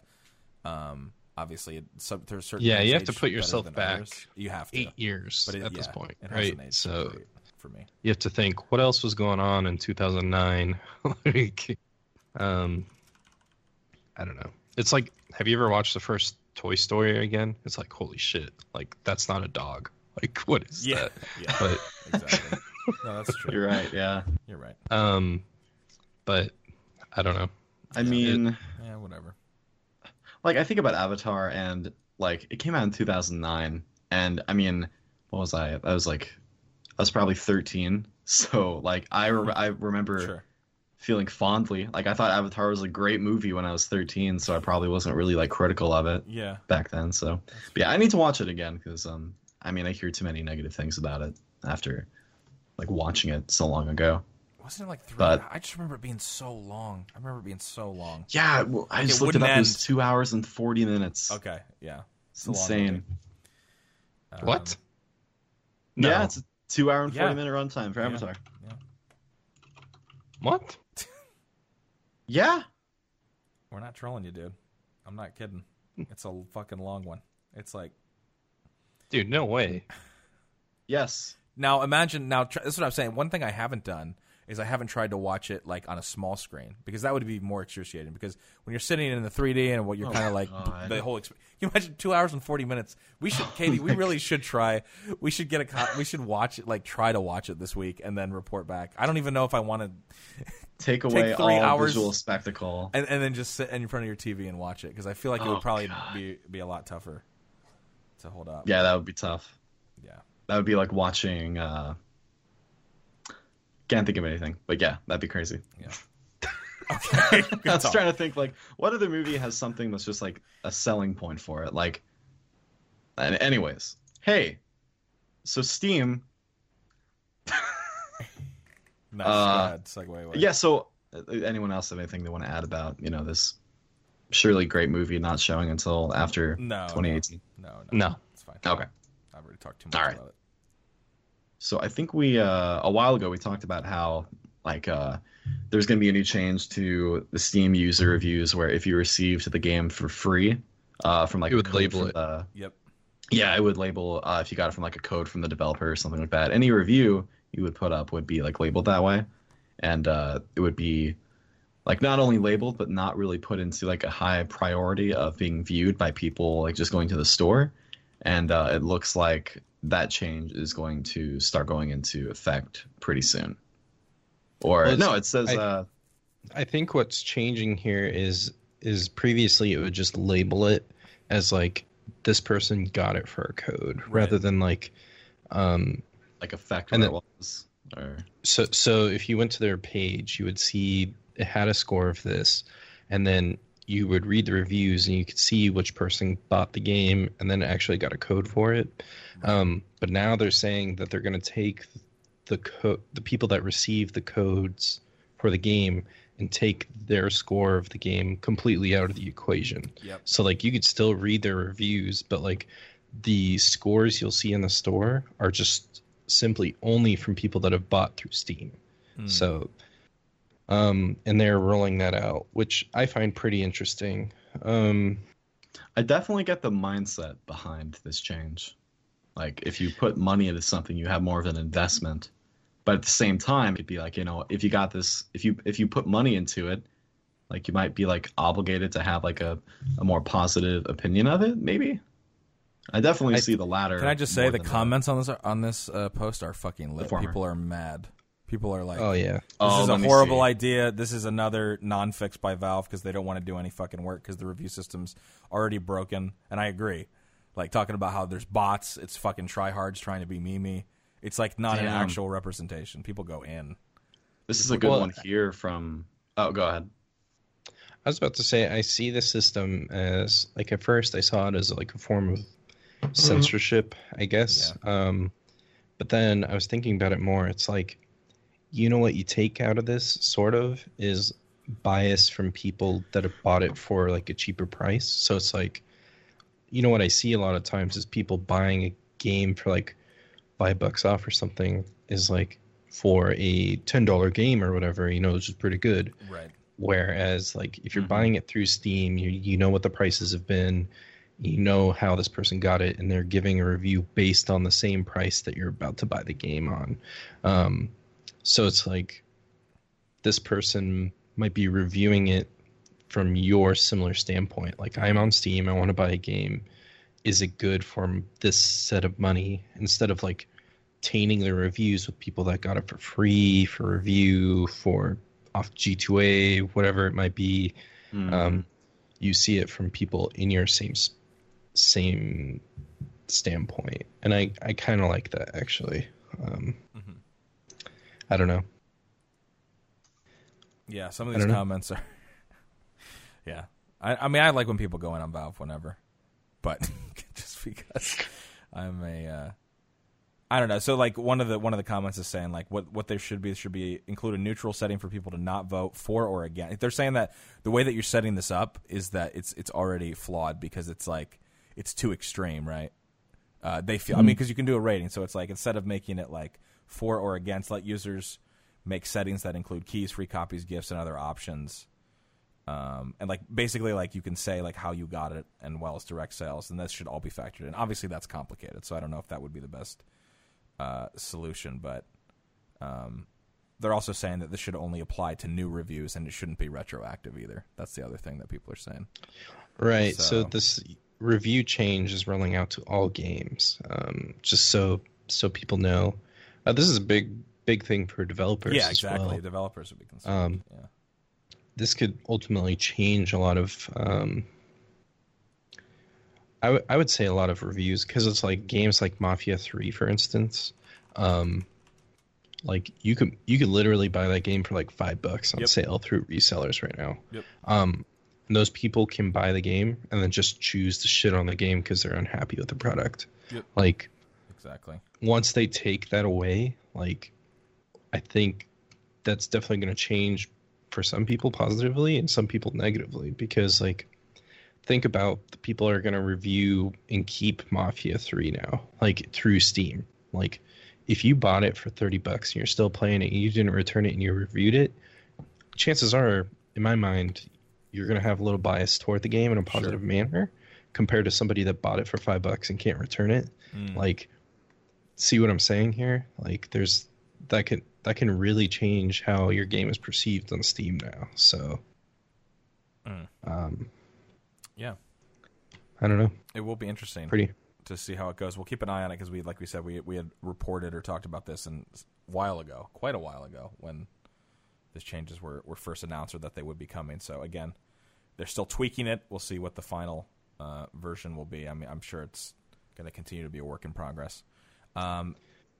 This next one, speaking of a work in progress, Ubisoft servers, right? Maybe this has something to do with the player base. Who knows? Or maybe this game wasn't actually a $60 game at all, like most of us realized after playing the public or private or closed beta. For Honor has lost half of its player base in the first 2 weeks on Steam. Which is thoughts on that, boys? Which is not shocking to me, by the way, at all. I don't think it's shocking to me either. I definitely knew going into it, like, I just didn't see the appeal, the $60 appeal. I was like, for a multiplayer game, no, like not for 60. Absolutely. No way. And again, the thing is, it's funny because I know we love to knock Ubisoft and Uplay and all that shit, but the truth is the game actually was really well optimized, ran really well on most rigs, which is not something that you would normally expect. The actual mechanics were decently solid when the servers, because there's peer-to-peer stuff. Oh, God. Anyway, there's a lot of problems with it. But, like, when it was fun, it was, like, decent, but it just didn't feel like there was near enough content to justify $60. And there's very few people that I know that actually purchased it for that for that price. And so again, I don't know, like that doesn't really matter for people. Like, so I guess the real question is, what does this teach Ubisoft? Or because obviously, I guess they probably want people to continue to be playing it so that they, for microtransactions and stuff in the future, or DLC passes. But it's a $60 game, and so if they got the initial, just like it's the same thing with The Division, right? Didn't they sell something like 10.5 million? They sold something insane for The Division. I remember the numbers being nuts, where between console, PC, and whatever else. And we were like, to me, it was like not that The Division was a bad game, but remember like the way that it was coded, there was tons of cheating that couldn't be fixed because of the way the game was coded, and everything was client side. It's like what, like they already got their $60 from all the people that bought that game.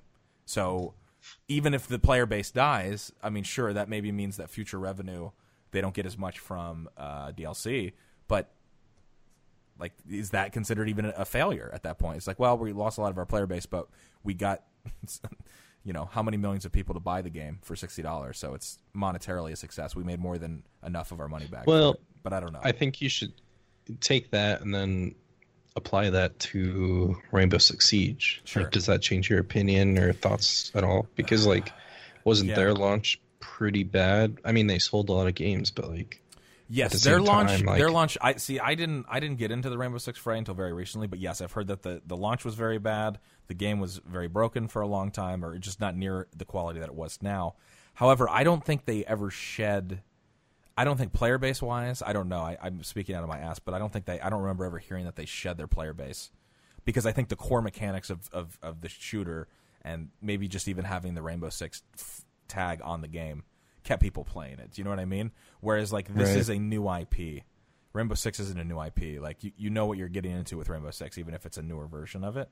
And this is something that is new, and you're having to get people to be like, okay, do I want to play something like this? This isn't something that I've seen necessarily before. I know we're talking about Chivalry and whatever else, but this is like a AAA attempt at a close quarters combat fighting game in this vein. It's just not. It's not something that's really been done before. So I don't know. My guess is that it doesn't really teach them anything, and that they'll be happy with the money and continue to. I mean, and again, like you're saying, I'm not saying that they won't improve the game. Maybe they will. I just think it's hard once you lose your player base. It's really hard to get them back. Like how are they going to get people to come back to the game? If people are that uninterested after 2 weeks, that's a pretty big deal. I think Ubisoft definitely. This is a problem, I think, with big publishers and companies like Ubisoft and EA and stuff like that. So many companies are forcing their developers to have a product ready by a certain date. Sure. And it referenced the Division, or we're talking about Rainbow Six and all. They've had so many bad launches recently where the player base just falls off, but then the developers continue to support it and the community comes back. Mm-hmm. Like, this is the problem with these big AAA companies right now. And I think that's like Battlefield 4 with EA, for instance. Like, that was so rough at launch. Yep. But I feel like it's because of these rushed, botched launches that they're like, you got to push it out here right now. Like, and we're seeing games like this with fall off like this. And I think it's going to take a lot to change them. I think the good people here are the developers for continuing to support their games, but what's killing them, hurting them, is the corporate structure and sure. mentality to you're it all. Right. So you're right. Yeah, I mean, I'm sure. Like, again, it's easy to kind of demonize Ubisoft and Uplay as a whole, but you're right. There's so many other, and same thing with Activision or whatever else. It's like the people working on these games. I'm sure that they are not. You know what I mean? Like, no one wants to make a game that people are going to malign or be like, yeah, it's just a cash grab. Do you know what I mean? I mean, maybe some people do, but yeah, you're totally right. Somebody in chat said, though, if you don't have a deadline for a game, you end up with No Man's Sky's problem. All the time in the world leads to creative stagnation. No Man's Sky, completely different issue, because they straight out said, we have all these things, hyped up the studio, the developers themselves, not the publisher. Like, PlayStation said these things. That's the true. Developers came out and said, we have all these things, like multiplayer, being able to see other people, the odds and of seeing other people, all this promises, and they just simply didn't deliver. But like I said, with deadlines, the publishers in these companies set these deadlines, the developers deliver, and sometimes it's not a good package, and then later on they continue to support it. Sure. And we just saw them push out a huge update with like vehicles, kind of sharing bases with other people for free, and that was the developers doing that. That wasn't I'm pretty sure PlayStation probably said like, holy shit, look at all this negative backlash, but like right. I think that is a byproduct of deadlines. Like it has to be. I don't know what else it'd be, I don't know. That kind of, I just saw that in chat. I thought it was worth mentioning. Yeah. So how many of us here own For Honor for $60, by the way? No. Okay. Nope. Yep, I know. Like I said, I can count the number of people because I always ask my chat, and there's like maybe one or two of my subs who actually own the game. And, well, I just thought when I played, it was like, well, I can't play this. Like, people with a controller have a clear advantage over somebody with a keyboard and mouse. So it's like, I immediately was turned off with that. But then once I knew about the price tag, it was like, for a multiplayer only IP, like, I'm not paying $60. Right. Exactly.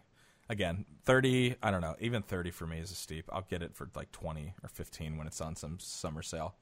Probably, because that's worth it for me. But I don't know. But there you go. So, real quick, let's talk about a game that isn't having any problems with selling copies or dwindling player base. Rocket League has passed 10.5 million in copies sold, which is a pretty crazy number. And obviously, that's a game that the community really loves. Katie Zen, I know you are a very aggressive, I was going to say, an aggressive Rocket League player, like an aggressive sniper. But you play a lot of Rocket League. Yeah. And I've been known to enjoy Rocket League. Yeah. So that's pretty nuts. We were just talking about a multiplayer only IP where Rocket League is strictly multiplayer only. There's no story to it. It is just good mechanics, good gameplay, right, for what I feel is an appropriate price, which is $30, yep, right? Mm-hmm. So I mean, it's like 20. Oh, is it? Wow. 20. So I mean, like, I might be wrong. So, but I feel like they got it. They made it. Their price point made a lot of sense. Yeah. It makes sense. It's the platform, the gameplay, everything. It just it's well polished. Their updates seem magnificent as far as I can tell. Microtransactions make sense, which is just purely cosmetic as far as I can tell, if I remember right. And so, to be honest, I don't see 10.5 million copies like much of a surprise. No. They like nailed every single part of their launch and their updates, in my opinion. So yeah, I don't know. Totally. No, I'm in the same mindset. Not shocked. Good community feedback. Good, like doing good by the community. Knowing their player base. Not doing peer-to-peer servers. Right. Like, holy shit. Yeah, crazy. Who would have thought? It cost. I'm sure it cost a fucking ton of money, but they, invested into it, and it makes all the difference. I also found out that Rainbow Six Siege is peer to peer. Is it really? Yeah. I gotta get the exact info on it. From what I heard, it's a hybrid. Like, there are servers for stuff, but the main, I don't know. Someone said that it's basically peer to peer, and that. But the thing is, for the most part, with Rainbow Six, sometimes you'll see really funky stuff, which makes me go like, yeah, that's peer-to-peer, because that doesn't make any sense. Makes you scratch your head. Yeah, and then other times it'll be really on, so I don't know. I might be... I got to get the full details, but I had heard that like that too, and that kind of made me really mad. But the thing is, for the most part, that game, even though frustrating, doesn't have a lot of the same problems that other peer-to-peer games like Call of Duty and stuff seem to have as often. Okay, so it is. Yeah. Ghosty said it is peer-to-peer.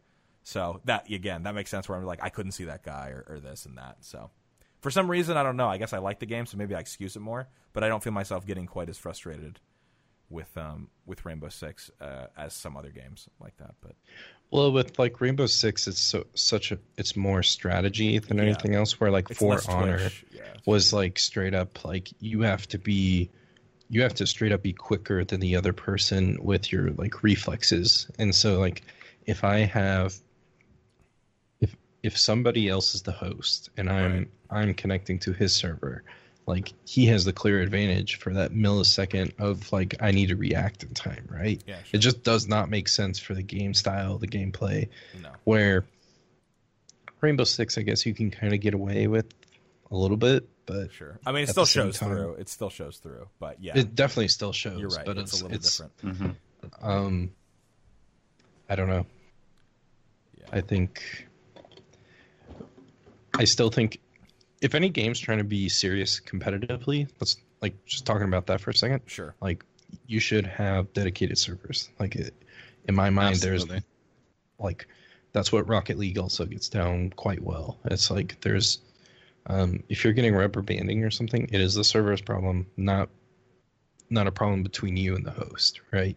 So with Rainbow Six or For Honor, like how can you confidently say like this is a competitive esport or anything? Like Rainbow Six is still trying to do that with like teams or competitions. It's like I don't think you should be able to say that without providing decent dedicated servers. Like I don't know.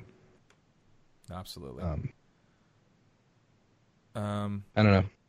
Sorry, I for some reason this made me want to rant a little bit, but like I don't know. But yeah, back to the subject. Like Rocket League passed 10.5 million sales, and they don't plan on doing a sequel anytime soon. Yep, that's the other thing they said. Yeah, which makes sense. They want to continue to build out the game and keep the experience good. And again, it just goes to show, like, hey, if you make a good product, if you do, good by your customers, you have a good price point, you have dedicated servers, success does seem to be able to find you. But they're obviously a different situation. They're not owned by, like, Ubisoft, right, or like an EA. So they're able to do this kind of stuff and stay, I don't know, I guess honest or whatever else. And because of their success from the amount of money that they've made, they had a small studio when they first started, making it and then expanded. So obviously that's kind of like the dream, that you can kind of exist in an industry where for the most part, again, I mean, sure, there's like indie is still big and all that kind of stuff, but for a game that is this successful, it's I guess there's not too many to point to that still kind of have their autonomy, right? And can do stuff like this. So I think we've talked about this in the past where I think Call of Duty should honestly take the Rocket League model to heart or something like that, where they release one game and then like they just push out updates and keep people playing. Yeah, like I would love that. Totally. Honestly, I think they should see the success and consider it. But I think big publishers and stuff are still stuck in that mindset of like, oh, we get this many sales for every release we do every year. That I don't think we'll ever see it with Call of Duty, but I don't know. Did we talk about the new DLC coming out for Modern Warfare Remastered and the like controversy behind that? Or wait, they have DLC coming? That's so you know how COD 4 had the variety map pack, right? Yeah, they're doing that is being released again as paid DLC, and it costs $15 instead of the $10 that it costed on 360 PS3. That's incredible. Yeah, that's fucking incredible. They don't give a fuck. It's unbelievable. That's pretty crazy considering you can't buy the remaster on its own still, right? Yeah, it's paid DLC for the paid DLC, or for the pre-order bonus. It's just, and they already had like maps come out before that were free, and now they're just, it just makes no sense. It's just, oh my god, not shocking. That's a rant right there. Just how much Activision fucks over their players, like how they added in just new guns to the game. Did you hear about that? God. Wait, they just added new games to the remaster? Or new guns they to added. the remaster? Yeah, they added new weapons. They added supply drop only weapons. There's like an auto shotgun and a Magnum in Call of Duty 4 Remastered. What the? It's fucking unbelievable. Wow. Honestly, for me, Call of Duty as a franchise can't die soon enough. I think I say that. Yeah, can't fucking wait. Zero. I mean, I would love for what you said, Brad, to happen. Like, I feel like that would be the best route for it to go, for it to take. But I mean, I wouldn't. I don't want it to continue how it's been going. Like, yeah, Jesus Christ, it's crazy. Just no respect for the players, people. I mean, I can feel like I'm getting shit on with CS:GO, and a lot of times I am. But like, Valve hasn't. I'm trying to think if they've done an equivalent of something quite that bad. We had like the sprays and shit, which are pretty bad. Yeah, but I don't think we've had a grievance quite that level, beyond the fact just their general approach to the game and lack of communication. But again, yeah, like that would be. I'm trying to think what what would be. It would be like, I mean, you're saying with a map pack, yeah, it would be like this. You cannot play the new competitive map. We're going to remake Inferno. It'd be like if they released Inferno and then put it behind like a paywall, like DLC. Yeah. It was like you can't play Inferno with your friends or anybody else unless you download It's a $15 thing. We redid it though. It's really pretty. Yeah, that'd be the equivalent, too. And it would be fucking insane. People would. I don't know. Yeah, that's another thing too. The player base for Modern Warfare Remastered is already dwindling. Like it peaks at 800 people, and now they're splitting the player base even more with this. It's just unbelievable. Good stuff. God damn it. All right, so let's jump into the new releases. Katie, take us away. Yes, let's. So first on the new releases is Dead Rising 4. Now you might think to yourself, this game has already been out. Yes. Well, it has already been out. In the Windows Store. But this is right? Yes, it has been on the Windows Store and Xbox One. Yes. I assume Microsoft figured that if they had actually wanted a competent amount of sales on a PC platform, they should move it to Steam. So, yep. Yeah. Dead Rising 4 on March 14th. The same game you know and love maybe is going to come on Steam. And actually, it's full price, but it has a pre-order discount of 20%, so you can get it for $47.99, which is it's a pretty big, for a new title. It's a pretty big discount. I mean, I don't know why they wouldn't just lower the retail price this game's been out for. I mean, more than a month or two. So, anyways, but if you want to get in on that, if you're so against the Windows, the Windows Store, that piece of shit, you can finally get it on Steam on March 14th. Next up is this game called Styx: Shards of Darkness. And there was apparently a first game called Styx, Mastery of Shadows, which is like a stealth game. You play as a goblin. I never played it, but apparently it's got some kind of following because they made a sequel to it. It's developed by Cyanide Studios, who made Pro Cycling Manager, so that's a competent, developer for stealth games. The screenshots look fucking insane. Like, it looks beautiful, but I'm not really getting a sense for the gameplay. Do they have? Yeah. What the hell? I mean, I remember it being one of the games you get for free for PlayStation Plus 1 month, so I might want to go back and try the first game to see. But I mean, yeah, visually it does look pretty nice. But yeah, retailing $39.99, on sale if you pre-order for $35.99, 10% off. So pick that up if you're a fan of the Styx series, which I know no one that has played it. And the last two games. This game, I normally don't really talk about games that are still in early access, but this game just looks too good. So if you're like me, you like coffee. And if you're also like me, you also like fencing. Were you going to say fencing? Oh, my God. Fencing. I don't really care for fencing. But this game is called Ca-Fence, which is a pretty goddamn clever title because also there's offense in there. Ca-Fence, Ca-Fencing.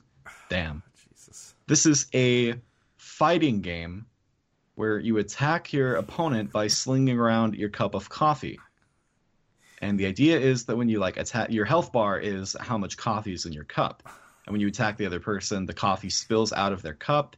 And so your coffee cup kind of operates in maybe like a slingshot. And so you can scoop their coffee to raise your health. And you can also sip your own coffee for a damage buff, it looks like. So I would love to see this game at EVO next year. There's definitely some potential. Pretty out there premise. It really is. But, I don't know what's the thing. I want to know what kind of fucking drugs whoever made this game was on when they were like, this is like clearly like this is like a serious high thought idea coming together. Like, dude. Oh yeah, it is. Dude, we love coffee. We love fencing, dude. You make it. Let's fucking call fence, dude. Like what the? Like even looking at the gameplay, it looks so fucking janky, dude. It looks so. Why? Yeah, it looks a little interesting, you know. But and I love reading the early access kind of like thing they put there. It says like we are a very small team of 3 developers and we want as much feedback as we can get. So, I mean, in an ideal world, I want Coffense to have like AAA publishing to be like. Can we get the developers of Street Fighter to hop on Coffense? Help them out. Just propel this. Oh yeah. But March. This next one. Sorry, I jumped ahead, Katie. This next one. Yeah. Coffense, March 14th. No word on a price yet, but I'm if it's like no more than $10. I don't even think I'll spend $10 on it. But this game, I mean, it might be fun for LAN this year. With some Coffense. Yeah, maybe. But lastly on this list. Every week on Steam, there's a usual amount of shit to wade through when you're looking at the new releases coming out, and this week is no different.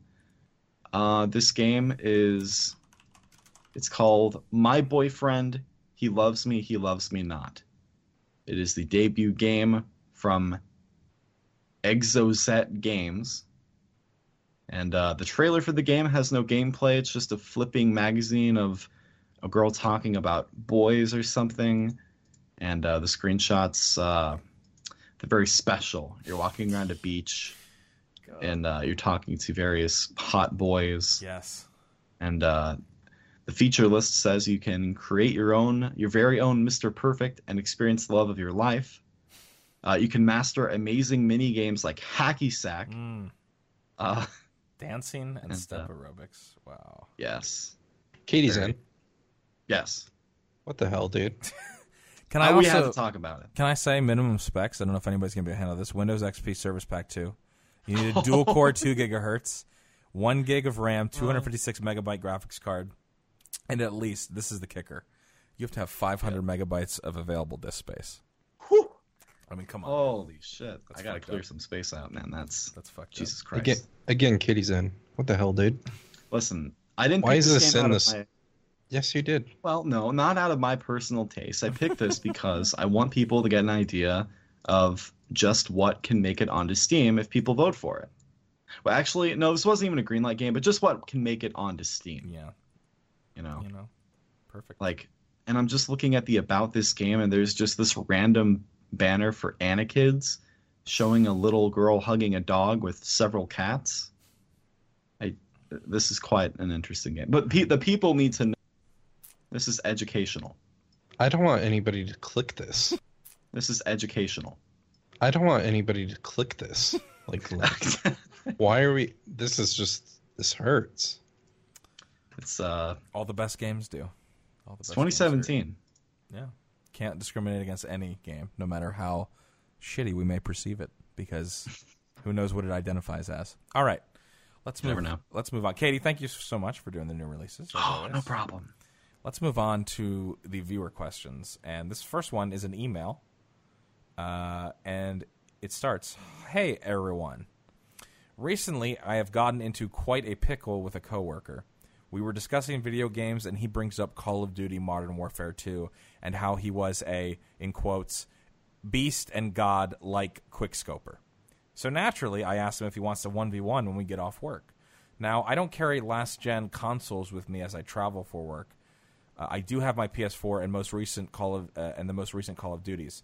So I started up Call of Duty 4 Remastered, and we got at it. I 20-0 him 3 games in a row. 20-0. That's savage. 3 games in a row, and he leaves the room at full tilt. This ugly breadcrumb then proceeds to say he's still better than me, and this argument goes on for a few days. So I decide to go out and purchase a PS3 and Modern Warfare 2. Wow. He's literally purchasing old consoles to settle this dispute. We 1v1. Damn. I 20-0'd him again, and then I returned it the same day. My question is, he returned the console. I love that he bought it and then set it up and then beat him and was like, I have my receipt still. It's fine. My question is, should your skill in a first-person shooter transfer over from game to game? This goes for any game as well, saying like NBA 2K16 to 2K17 or Source to CSGO. Oh, absolutely. Well, he's not done, Katie. Sorry. Hold on. We're not done. Oh, I'm very sorry. He also said, sorry for being so long-winded, Will McCuck. Will McCuck. Okay. Smiley face. Smiley face. Smiley face. Not even a smiley face. It's a smiley face with the nose. Yeah. How many people do you know that add that hyphen? That's true. Not many nose? people do the nose. That's commitment. Yeah, I think I agree with you. I think absolutely, though. I think shooter skill transfers in general, if you're at least competent in most shooters, I think it helps. Because there were just basic things like, game sense and, like positioning that pretty much transferred almost every FPS. But as far as like controls and things go, I know some of the Call of Duties like kind of have different sensitivities for some reason. Yeah. But it absolutely, it's not like there's a radical difference. I mean, guns operate pretty much identically between Call of Duties, I think it depends. It's not like yeah. Go ahead. You're right. They do pretty much. I think one thing that's a little bit different. It's not so much aim or anything like that. It's if you play a game, if you're used to playing a game that's fast paced or Twitch shooter based, and then you try to go into something that's way more sim, then that's a whole different skill set. Do you know what I mean? So, like if you're gonna go play Arma, because you play Counter-Strike, has nothing to do. Like it's not even close because Arma's trying to simulate a more realistic experience, and so maybe I guess maybe mechanically you could learn and get good, but it depends on the franchise. It's not guaranteed. Like just because you're shooting guns in it doesn't mean that you'll be good at it. So that I think my example would be like me trying to play an RTS. Like I got so rolled playing like StarCraft or like something like Age of Empires, where normally I would be a little better than some of my friends at like Counter-Strike or some FPS or something, but like they definitely do not translate well to an RTS. Like I just like I can't keep up. Like honestly, it's I don't know.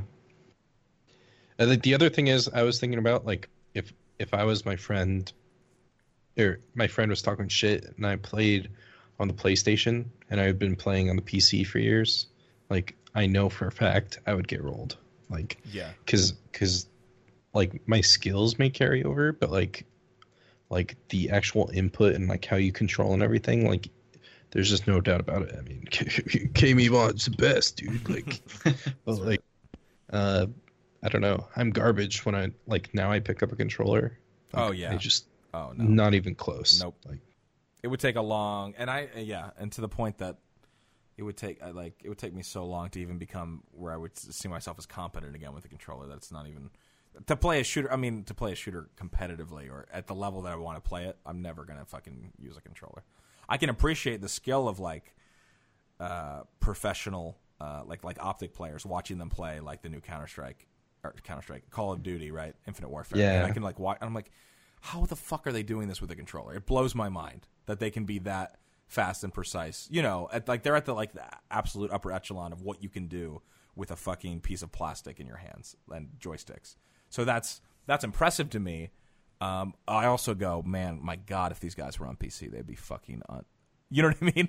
They'd be insane. They'd be machines. Because if they can do at this level of precision with a controller, I would give them a mouse and keyboard for the love of God. But, I agree with that too, Brad. It doesn't necessarily also do platform and stuff, and it doesn't necessarily transfer. Okay, well there you go, Wilma. So yes and no is our answer. I guess depends. Not maybe more nuanced. Okay, so our next question comes from Alex Kissel on Twitter, and he asks us, how long into dating someone would you tell them you're a expert juggler?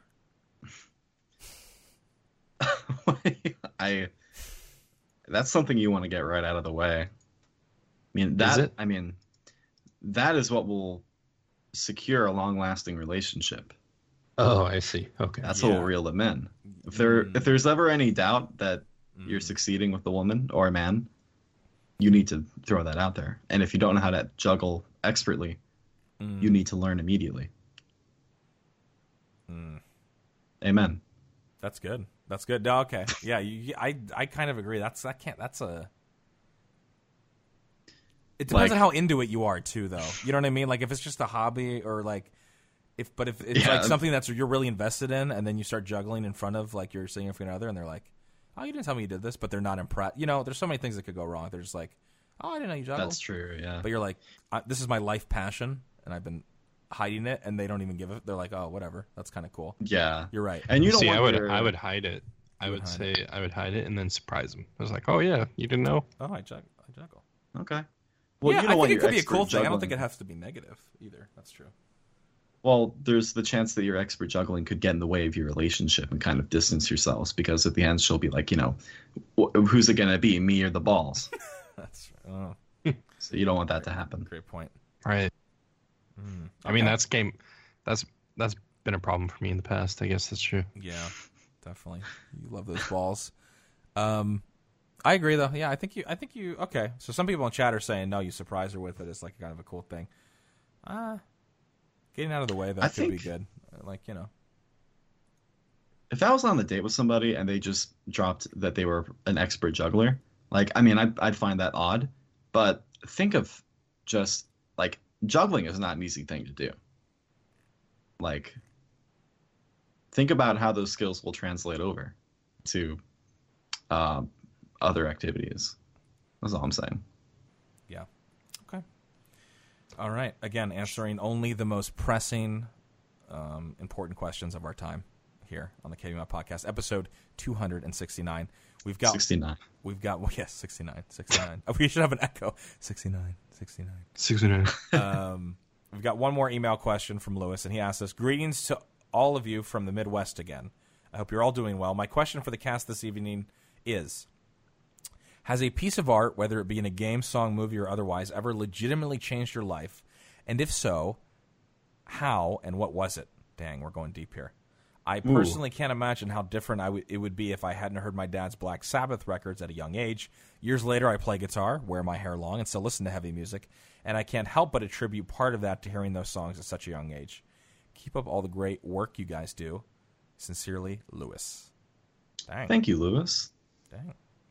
Yes, thank you, Lewis. Good question. Okay. So, yeah, he's given us music, video games, movies, any piece of art that really influenced how you behave or live your life now. I think it might have been the first time I ever played Dark Souls taught me that I don't need to go out at night. Jesus Christ. Oh my God. Fucking Dark Souls, dude. I mean, for me, I don't know if it's one piece of like.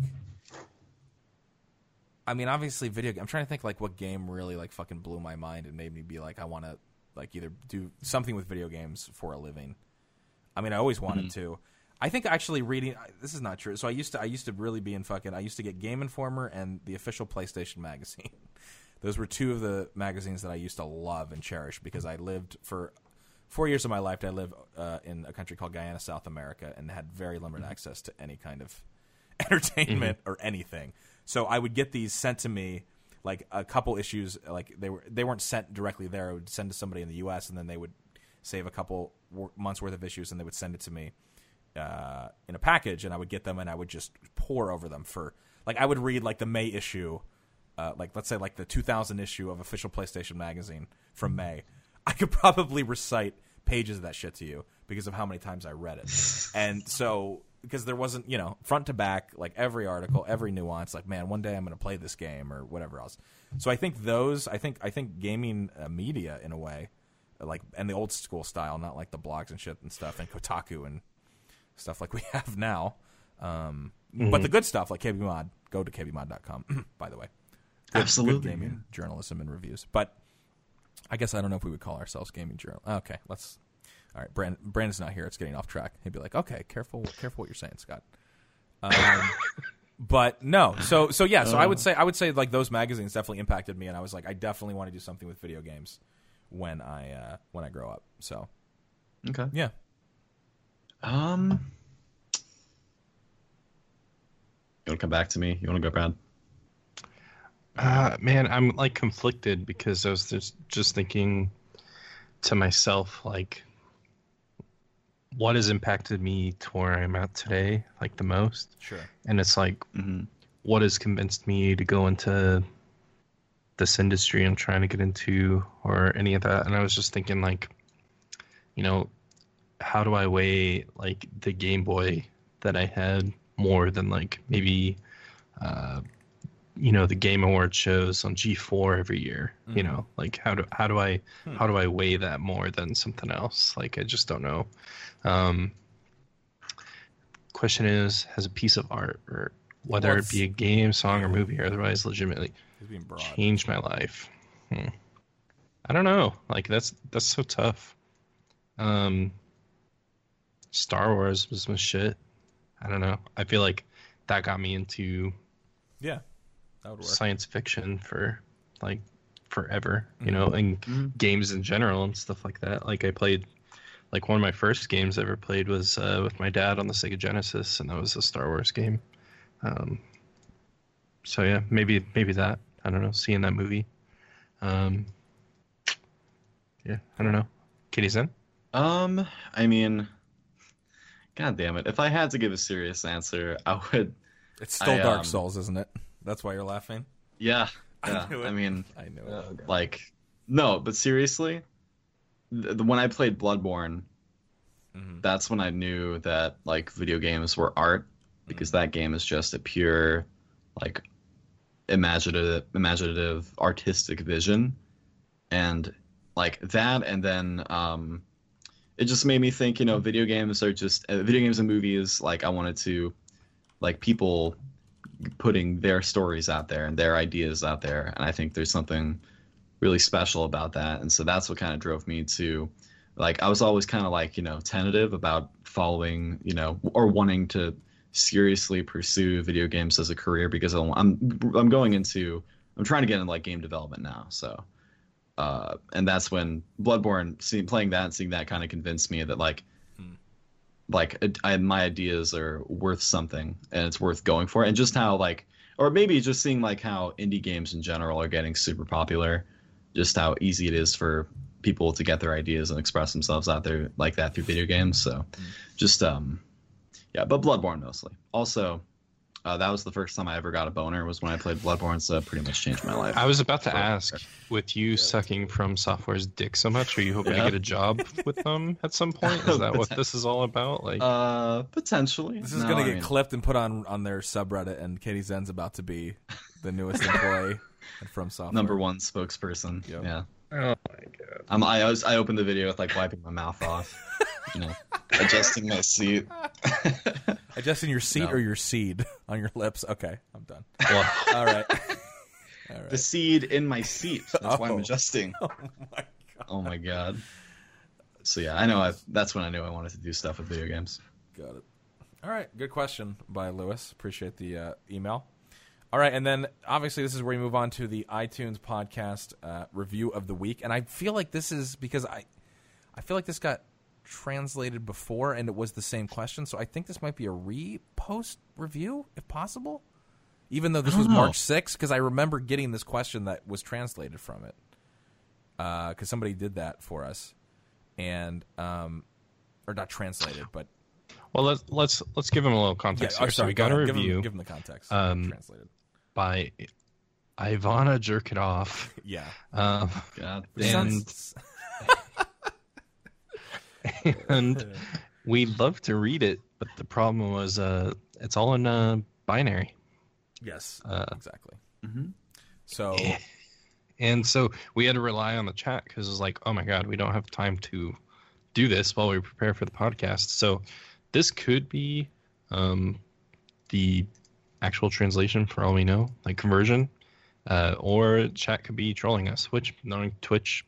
It could be a troll. This could be the reason I'm saying that I think it is because I think I had somebody, I don't know. This is I know we've had this question before, but this could be the actual question. It might have been somebody else that asked this a while ago, so it could just be coincidence. But it's a fair question. I think the question you were thinking about was this kid was the guy was going to college or something like that. Exactly. Yeah. Okay, so I don't think it is the same then. I think it is different. Yeah, the question that Ivana Jerk It Off asked is, I am moving out to a studio apartment in less than a month. Do you guys / gals have any tips for this life event?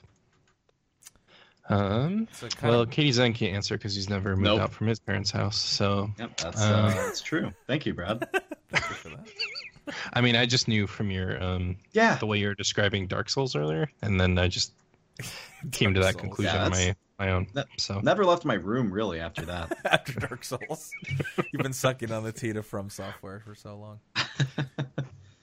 Yeah, I mean, when you just can play Dark Souls all day and then go to work at Family Video for the rest of the day. All right, you just keep going, huh? The memes. Answer the question, Bradley. Oh, sorry. Anyways, when I first moved to a studio, I think the one thing I didn't consider was how expensive heat was. That's true. And then paying, yeah, that's a great point. And then deposits for shit. So not only like your apartment, but like setting up Comcast or like your power or whatever else. Like there's always fees, setup fees, deposits. Yep. I mean, on the plus side, be very excited that you will be masturbating in so many different places. Like you can, dude, you've got full reign. So if you want to masturbate in the kitchen, dude, feel free. You know, well, I guess you're in a studio, so it's all pretty much one room. So you know, the portion of your studio, if you have a kitchenette, you can jerk off in there, and you know, you can jerk off in the all corners of your studio. That's great. So you have freedom. So while Brad is right, there's a lot of actual responsibilities.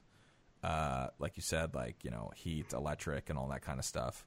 Don't let the excitement of living on your own hinder your desire to masturbate. Actually, enjoy it while you can, because there's not many times where you can go out to the living room and just beat it, you know? Exactly. So, yeah, like appreciate the situation that you're in, because even then, like maybe you'll get a roommate eventually or whatever else, and you'll be relegated to just jerking off in front of your computer like all the plebs that, you know, that are here. But, you know, it's pretty exciting. Is that really your advice, Scott? That's it. Just to appreciate that's masturbation. That's it. It's like, I don't know what else enjoy it while you can, dude. Enjoy it. Embrace it. A whole new world opens up. That's it. That's all for me. I mean, I know, Katie Zen, you haven't experienced it yet, but do you have any? I mean, you can throw. It doesn't mean you can't throw. Believe out me. tips. Yeah, let's. You can throw. When the house is empty. Oh God. It's heaven. Oh no. Close all the blinds, lock all the doors, take off all the clothes. It's over. That's sort of disgusting, actually. I mean, it's not like I sit on furniture or anything. Katie. That's true, though. That's true. I know. Yeah, those home feels when you live at home and then everybody's gone. It's like, we're gonna have some fun. I'm free. Yeah, at last. Absolutely free. I can play Dark Souls in the family room, naked. Oh, man. All right. Well, great. Anyways, thank you for that review. If you would like to leave a review yourself, which you absolutely should, all you need to do is get your iTunes account, which you already have, log into it, find KBMOD, and type a review. Give us 5 stars. That is what we deserve. We don't read reviews that are less than 5 stars because we deserve 5. But give us 5, and then you can ask us a question like this. You can give us your opinions on the podcast. It's pretty open-ended, as you no doubt have heard if you've listened to this podcast for a while. So thank you, Ivana Jerk It Off. Jerk it off. So yeah, I think that's going to do it for episode 269. It was a good one, guys. We got into some good stuff, as always, as we tend to do here. Check out the stuff on kbmod.com that we talked about. Always good content going up there. The Too Dark review by Chad, or First Look, I'm sorry, and then the Desync video review by Tim. Both newer content that has gone up since the last time we spoke. Obviously, you can follow KBMOD Gaming on Twitter at KBMOD Gaming. I am at APL Fisher. Brad is at Hutchison15. KZen is at KatyZen18. Felician is at 1111111. And I think he's back next week. I'm not 100% sure. But we will see. So thanks again, guys. Appreciate the continued support as we have just crested episode 269. We'll see you next week for episode 270. And yeah, thanks for listening. Farewell.